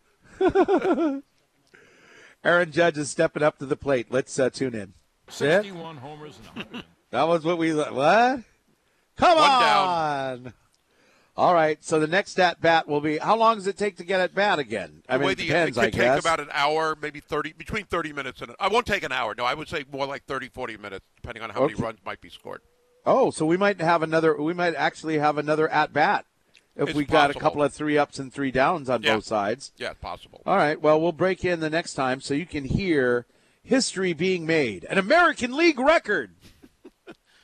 It's funny Not a Major League Baseball record, an American League record. But that's okay. I'm caught up in all the hype as it is. All right, top headlines. You saw the game last night, Monday Night Football. The San Francisco 49ers, even though they're 2-2, it looks like they're headed in the right direction. They are going to be a force to be reckoned with in the NFC, definitely. Lost the first game of the year to the Bears in that mud bowl, basically, but since then they've been pretty good, and it was really great for me, at least. I think a lot of fans enjoyed Deebo Samuel doing what Deebo was known for, and that was the yak and avoiding like 5 or 6 tackles after that short pass by Jimmy G. That was beautiful to watch. You know, when you got Deebo Samuel barreling down on you and you're Jalen Ramsey, it's one-on-one, it's like you're like, oh man, I gotta oh my, ouch, boom, and you get run over, right? Yeah. I mean, can you picture? It's like, oh man, where's the rest of my team? I'm not gonna. Oh, Deebo Samuel is so thick. Yeah. It was funny. I saw an interview after the game. They do the post game is with Scott Van Pelt, and he's a cool character.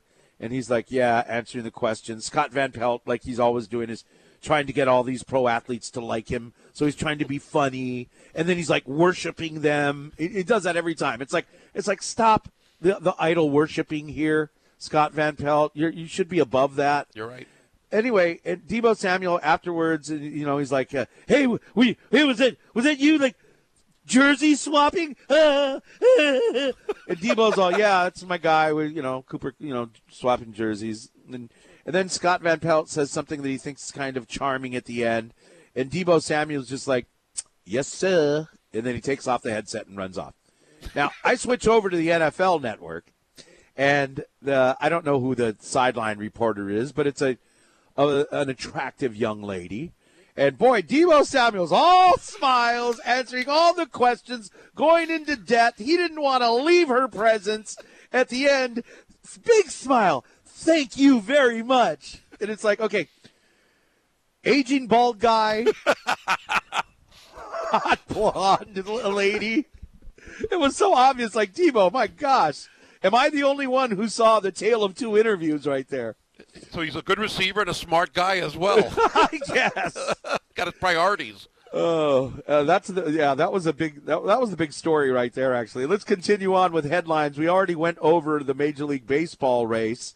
Hawaii, UH is playing San Diego State. Hawaii has had a week off to adjust their offense and defense, put in some more, here's what the cool people say, installs install new things to keep that offensive momentum moving forward and hopefully fixing up our defensive side on stopping the run game. We've had extra time to get ready for the San Diego State game. San Diego State is playing. Are they going to play? Unless their quarterback Braxton Burmeister, I think Braxton was his first name. He was in concussion protocol. If he's cleared to play, we got to play the starter for San Diego State. Now he hasn't been great, but he's the starter. If we don't, if he doesn't play, they're going to play a freshman. And I can't remember his name. He's a Polynesian name. Liu is his first name. Almave, I think was his last name. But anyway, this guy's Almavai. Thank you, Tanner. Almavai. I'm just going off of memory. So this guy, what did he throw? He was 0 for 7 in passing? 0 for 7 or 0 for 8, yeah. Whatever it was for passing in the last game. They got blown out by a bad Boise State team, 35-0. That's the guy I'm thinking we want to face. We want San Diego State to be one-dimensional. However, the one-dimensional San Diego State rushing attack is what has killed Hawaii over the years, year after year after year. However, again, didn't we beat San Diego State the last couple of times on the road, especially when they were favored? One was to get into a bowl game. We hope that magic continues and that freshman gets to have more starts. Marshall Faulk is not walking through that door. Rashad Penny is not walking through that door. So, yeah, they've had great NFL-caliber running backs in the past. I don't know if the running backs this year are NFL talent. So that's something, even though that pass indicates that. At the same time, Nico and Al Noga are not walking through that door either. Good point. But, however, I want to bring this up because I think – however, yes, a lot of howevers. I think what maybe will be I think definitely should be in Hawaii's advantage is not so much that you have the time for the installs and all that, is that you have 3 receivers that are healthy that weren't for especially 2 of them, basically all season long. Zion Bowens is going to walk through that door. Hopefully he'll be running down the field as well. Chucky Hines has played, I think, all but 1 or 2 games. He's back. And Koa Nishigai is going to be back. He hasn't played all year. You got 3 guys that have speed at least. Okay, I keep hearing Chucky Hines. Yeah. Give me some stats on Chucky Hines. I'll try to dig some up. There's not a lot, but here's what I think his best attribute might be is speed. And I just saw it the other day, his 40 time, at least in high school. He's a true freshman from Texas. He's got the speed.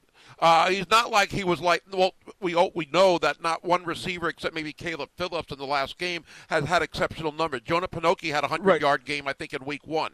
Right, but again, is that a scheme problem? Is that a coaching problem? Because Braden Shager could sure throw it around last game. Yep. Otherwise, you had Jeremy Yellen and, Joey Yellen as well. Joey Yellen, I keep saying that. Gosh. Well, I think anyway, yeah. If he completed a pass once in a while, I might remember his first name. Yeah, that's his fault. Okay, so I'm looking up Chucky Hines' stats here. He has 4 receptions for 30 yards, a long of 16. Debo Samuel, he has not been. No. But maybe that's not his fault. Okay, so you're saying he's fast. Yeah, he's fast, and that might be his best attribute, my best skill set.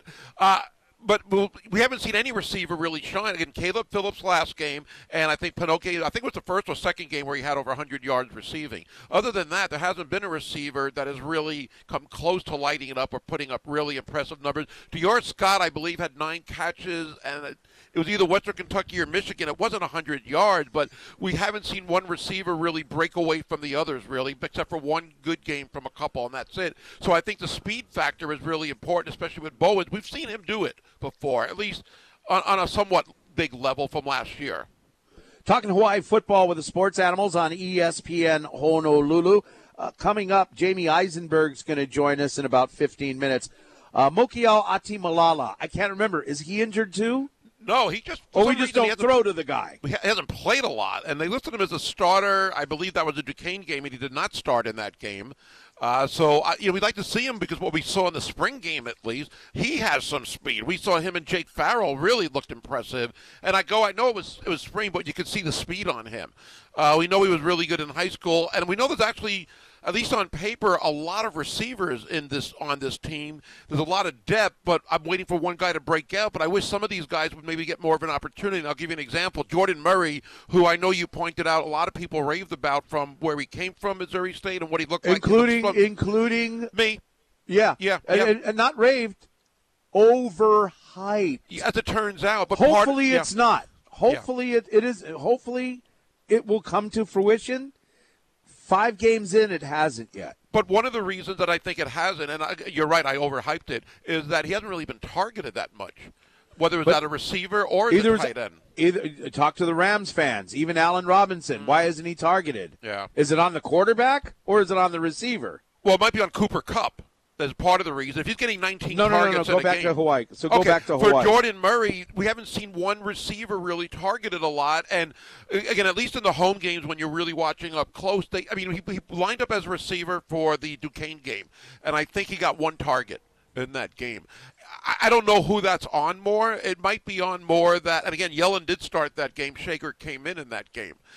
I don't know who it's more on, but it's hard to say a guy's not good or good if he's not targeted a lot. As far as not being targeted, but we don't know. But we don't why. know if he's not been targeted or not. Or well, they list that in the stats now. As far as the target. In the college stats, in the UH, when you get the actual game stats after the game, they act not in the paper. Gotcha. Is he not open? Is he just not open? Does he not know how to run routes? Is that the problem? I don't think that's the problem. He hasn't been open as much as he looked at. Why did he go to Missouri State and not Missouri? Again, what's the problem? Yeah. You see what I'm saying? Maybe there's a problem there. All right. Kawali Nishigaya is coming back.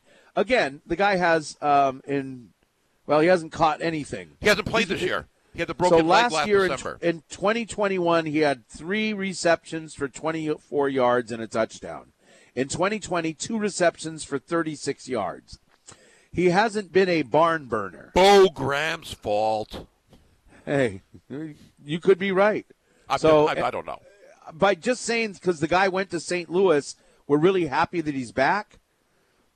Is there speed involved here too? I mean, there's got to be speed. He's 5'7", 160 pounds. Usually, if you're 5'7", if you're Chad Owen size, you're not there unless you're quick or you're fast. He was one of the best receivers in the state, at least in his last year at St. Louis. Yeah. Really, really good. But good question, good point. Okay, let's look at the. Now this is the starting lineup against San Diego State.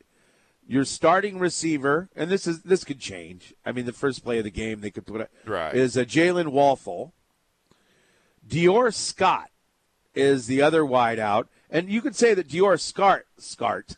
You could say Dior Scott. He's a guy that Shager looks for. He's a guy that seems to be targeting a lot. Yes. Your other starter is James Phillips.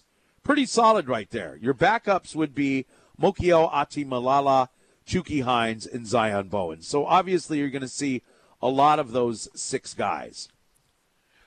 I'm not a fan of James Phillips as much because of the drop passes. I know he's got the speed. He had that 20-yarder against Duquesne where he basically did a good route running and caught the ball, but there wasn't any yak on there. But he had too many drops in the first 3 games. Yeah, and you know what? That's not like him. He wasn't like that. Why all of a sudden he's starting to drop the ball? That's cray-cray.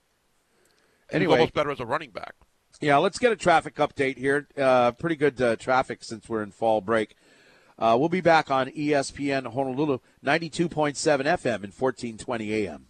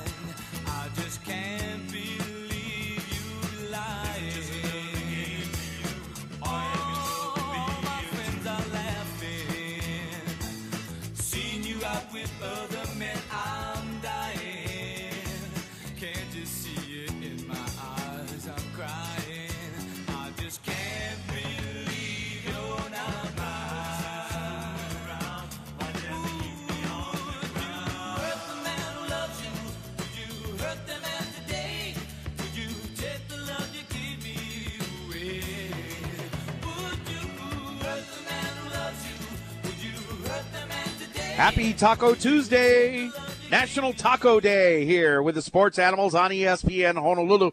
Did you know there was actually something called the National Taco Council? It was established in 1964, and they once sent a 55-pound taco to President Johnson in the White House. There you go. Was that like a liquor commission where they regulate tacos and make sure people are following laws and policies and rules? I guess so. They're totally against the street taco. You see, they came up with the street tacos in like Korea or something, and it blew up the taco world. Thank goodness for them then. By the way, I love the little street taco kits they have. I think they have it at Sam's Club and Costco. It comes in a little box, and it's basically your box of street tacos. Very good. You know, the only difference between really tacos and street tacos is I think one uses lettuce and one uses cabbage. That's what I've come up with. Yeah. Anyway, happy Taco Tuesday, everybody. It's the Sports Animals here on the Bobby Curran Show on ESPN Honolulu. Part of me feels really bad for former Wisconsin football coach Paul Chryst. He's got a win-loss record of 67 wins and only 26 losses for Wisconsin. And, that's pretty good. I mean, it's close to what June Jones did. And he's, right. In Hawaii. Well, they fired the poor guy. But the poor guy did get $11 million in the buyout. So that seems to be a good job to have. Right. He'll be like Todd Graham. He can afford to build his own house in Black Point. But I mean, you saw Ed Orgeron, he got paid $17 million to leave LSU, and his comments during an interview last month was, "That's great. You're going to give me $17 million? Tell me what door you want me to leave and when you want me to leave." And I'm paraphrasing, but he was happy to leave. But look at what. So he probably wasn't happy to leave, but he was thankful for the parting gift. Yeah, Scott Frost got $15 million, I believe, and it would have been $7.5 million if they did it Saturday, waiting till October 1st. What a profession where you're doing such a bad job that they ask you to leave but give you $10 million or more to leave. That's why you know what? That's why one of the things that makes March Madness magical. March Madness, you can go from coaching St. Francis in Pennsylvania to Mississippi State for $2 million a year, maybe a 5-year, $10 million contract.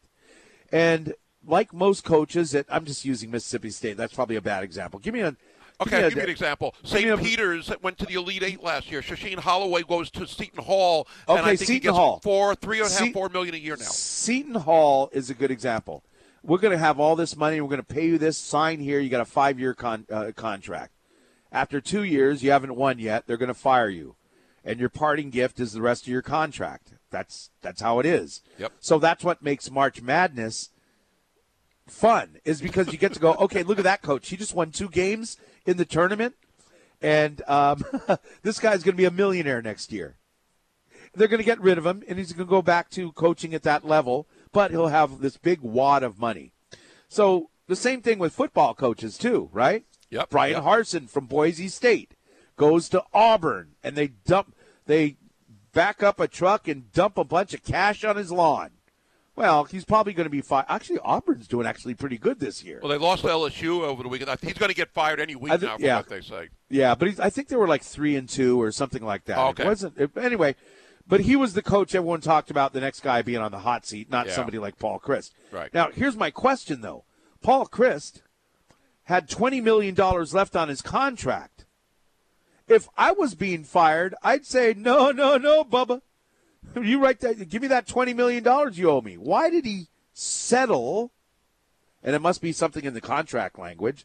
Why would he settle for $11 million? Because it's really going to come out to $6.5 million after taxes. When he first was fired, the release said, well, he's owed $20 million. It was, they fired him without cause. He was going to get the money, and then the AD said, well, it's not going to be that simple, alluding or hinting that something else was in play. And I wondered the same thing. You gave up $9 million. You didn't do anything illegal. You get fired because you're only 2-3. So why did you give up $9 million for what? See, that's why. And it's not like it isn't contract language, as I'm learning here. Paul Christ agreed to take a reduced payout. He said, okay, I'll take less money. But why? Why would you do that? I know. Unless they said, okay, you know what? The house we bought you can keep that? I don't know. Or do they only do that in Alabama where they buy the coach a house? Probably a few other places. Maybe they give a good letter of recommendation because he did that. That's kind of interesting. He doesn't Very need curious a good about. I know. I'm joking about that. He's won 67 games. I know. I can't think of a reason because he didn't. Again, it wasn't like he was having. Unless there was You some know what? allegations that maybe were going to come out. Photographs. They had photographs. Yeah. They had photographs of something. He probably wasn't a fan of Taco Tuesday, and that. Yeah. You know. Young people are going, what's a photograph? You ever hear anyone under 20 say, hey, I'll take your photograph right now? How about an Instamatic camera? But that was a weird story that he took. That's a big difference. And again, nothing illegal was ever mentioned. That's why I was wondering. Other guys, maybe there's hints of something going on with recruiting violations. Okay, what about Coach Mack? When they fired Coach Mack, what was the deal?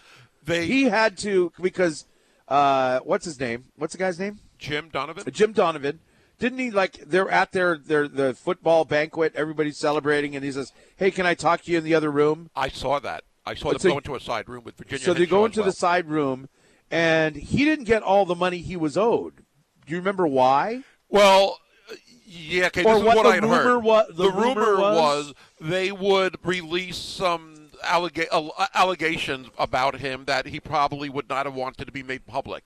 Again, rumors. I do not know that for a fact. So they made it sound like he gave back part of his salary. If he did something illegal, aren't you required to tell people about it? I don't know. That's a good point, though. Yes, you are. But they publicly said he gave back part of his salary to the university, so it made him look good. Instead of paying him the $1 million, they gave him like $600. I might be off by a little, and the difference was supposedly given back to UH to help them out financially. But we got some dirt on you, so you're going to take less. That doesn't seem very honorable to me, does it? Again, I mean, it was never disclosed publicly by UH, but there was enough talk about it that you wonder. And I do not know for a fact. Or is it just a rumor? Is it the June Jones car accident thing and the rumors that flow about it? Is it just I don't know. We won't go there. We will go to the NFL and talk about the mighty, mighty 49ers and the horrible Pittsburgh Steelers. Coming up next with Jamie Eisenberg on ESPN Honolulu, 92.7 FM and 1420 AM, where we'd like to invite you to join Josh Pacheco and Coach Arnold Martinez. They'll be broadcasting Countdown to Kickoff live, 2:30 p.m., Waipio Big City Diner. Is you can enjoy Mega Modelo's. That's 25-ounce Modelo draft for just $7. Got some prize giveaways, too. Thanks to Paradise Beverages, Modelo, Diotani Produce, and Coca-Cola.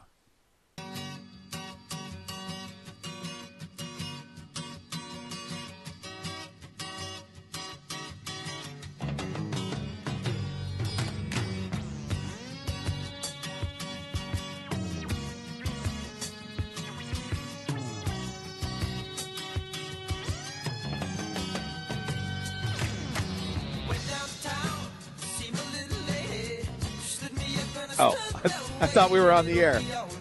All right, so they're going to a commercial break. When we come back, Aaron Judge will be on deck for the Yankees. No. Texas Rangers is coming up to bat.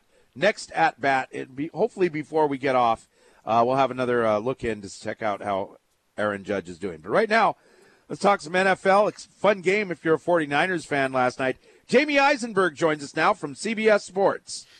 Jamie, good to talk to you again, and we'll start with the Niners. Jimmy Garoppolo didn't exactly look too good against Denver in that Sunday night game, but looked a lot better last night. Deebo Samuel helped him out. Your thoughts on Jimmy G moving ahead the rest of the season for the Niners?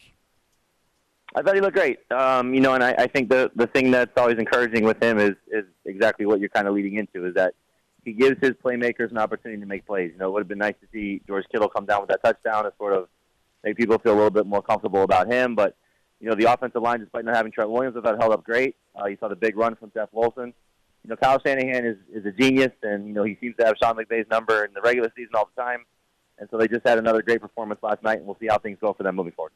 You know, you mentioned real quick here that people feel better about George Kittle. Are fans kind of disappointed in him?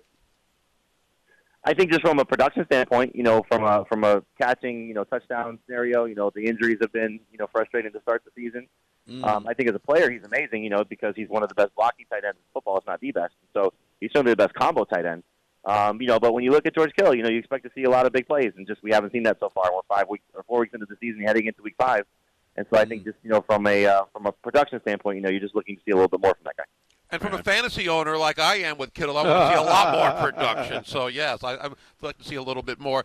The Dallas Cowboys, without Dak Prescott, Cooper Rush has won 3 games in a row. He won his only start last year.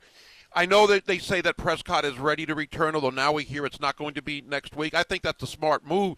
But if Cooper Rush keeps winning, I know Prescott is the guy, and he's making a lot more money, but wouldn't you want to stick with Cooper Rush as long as he keeps winning? No, they're going to face some opponents. The schedule's kind of falling nicely for them, just who they've been able to play the last couple of weeks. But they're going to start to get into the thick of the season when they're playing teams that can actually score on the other side. And their defense has been fantastic.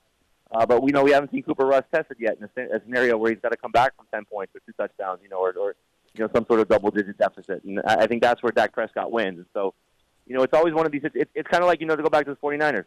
The 49ers got to the NFC Championship game last year, and they got to a situation where they needed their quarterback to make some plays, and he just wasn't able to do so. And the hope would be that Trey Lance could make those plays. Dak Prescott makes those plays. Cooper Rush doesn't make those plays. And so the offense right now has been safe, secure. You know what you're getting from Cooper Rush. He's not going to make mistakes, but they're not going to allow him to make mistakes. Dak Prescott will make some mistakes because he's going to take some chances. So you're not putting a $50 million quarterback on the bench. He's too good, and when he's back, he's going to be their guy. Do you know the contract situation for Cooper Rush? I'm going to guess he's got to be close to the minimum, if not slightly above. It can't be a very big deal at all. But I'm wondering if is he under contract for a few years for the Cowboys? I just think that if he's a free agent next year, that somebody would go out there and pay him some pretty good money, even if it was to be a backup. Well, I'll say this: he should be definitely on an NFL roster as at least a backup. But if you have a favorite team and you have a rival of that favorite team, you root for your favorite team, your favorite team's rival, to go pay big dollars for a quarterback like that, because he's not a all right. Go back to last year and go back to last year and think about how people were saying that Tyler Huntley was better than Lamar Jackson because he made some of the similar plays. We get this all the time with backup quarterbacks. I guess I drank the Kool-Aid. Okay, let's move on. Go ahead, Gary. Yeah, we'll talk about the Rams on the other side of that Niners game. Matthew Stafford used a fantasy stat for the 4 games this year. Has it been a QB 30, 10, 29, and 29? Is it the elbow surgery, it's the loss of Andrew Whitworth, or more? They have not really looked that good, especially on offense. I don't think the elbow's a problem. He seems to be throwing the ball fine. The offensive line is definitely a concern, and the weapons are a concern. Cooper Kupp is putting up still astronomical numbers. And I think the nice thing is that you've seen Tyler Higbee play well. But they don't have a run game to support him right now. And then the second receiver, who was supposed to be, their big free agent acquisition, and Allen Robinson, he's just not separating and making plays, so they're not getting some help on the other side of the ball. He's had some bad luck. I think if Stafford hits, Kupp on 1 or 2 of the touchdowns that he could have had in the Cardinals game 2 weeks ago, we're not so concerned about where Stafford's at from a production standpoint. But he's not passing the eyeball test, so he's got 2 primetime games so far. He looked awful against Buffalo. He looked bad against San Francisco. Clearly, those are 2 of the better defenses in the NFL. I think when they get Van Jefferson back, that will help. They'll get the offensive line a little bit more stable. With some injured guys coming back, that'll help. But Stafford right now is not somebody you can start heading into that game against Dallas because of how the Cowboys defense is playing. Jamie Eisenberg joining us via the Aloha Kia hotline from CBS Sports here on ESPN Honolulu. I want to ask your thoughts about the end of the Baltimore-Buffalo game, at least with a couple of minutes left. It's 20-20. Baltimore has the ball, 4th and goal, I believe, on the 1 or 2 yard line, and John Harbaugh decided to go for a touchdown instead of the go-ahead field goal. He defended it. They didn't score. And then not only that, when Buffalo has the ball at the end, instead of letting them score with under 2 minutes left, they let them they didn't let them, but they didn't allow them to score a touchdown, which means they ran down the clock to basically the last play of the game to get a game-winning field goal. Your thoughts on John Harbaugh and clock management?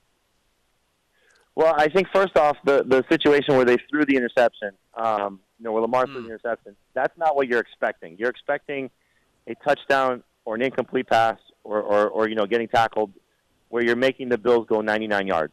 And, you don't usually see a player like Lamar make that type of throw. He got fooled in the coverage. Poyer did a great job. And so I think it's a different scenario when you're going 80 yards as opposed to 99 yards, especially when you're saving off a little bit of time there. So, they just kind of, unfortunate circumstances, I would have kicked. So I think he did make a mistake in trying to be aggressive and go for it. But also at that point, his defense was just struggling. On the other side, it looked like they were trying to let him score. 11 guys got the memo. The one guy that tackled him didn't. I think that led to the confrontation on the sidelines, as players were kind of arguing, pointing fingers at each other. Right. So, we may hear that story come out, but I think that was kind of what you saw unfold there. It looked as if everybody was trying to play the Ole defense and let them go in, and then the one guy, scared it was, but made the stop, and then Marcus Peters sort of blew up, probably yelling at the guy, and then Harbaugh got into it, Peters. So I'm going to guess that's just how that all unfolded. I don't think Harbaugh was doing anything to try and, sabotage himself there by not trying to let them score, because that's really the only chance you have to win. And yet it's easy to say after the fact, as we all know. Jamie, always great talking the NFL with you. It's also great talking fantasy football, and I know we'll have you on the show hopefully in a couple of weeks. Thanks again for joining us today. My pleasure. Thanks for having me. All right. Jamie Eisenberg appears via the Aloha Kia hotline here. See ya in a Kia. I was going to ask him if Alvin Kamara is going to start. Hey, Aaron Judge is real close at his second at-bat, going for the American League record of 62. We'll get into it coming up next on ESPN Honolulu. Oh, we missed that.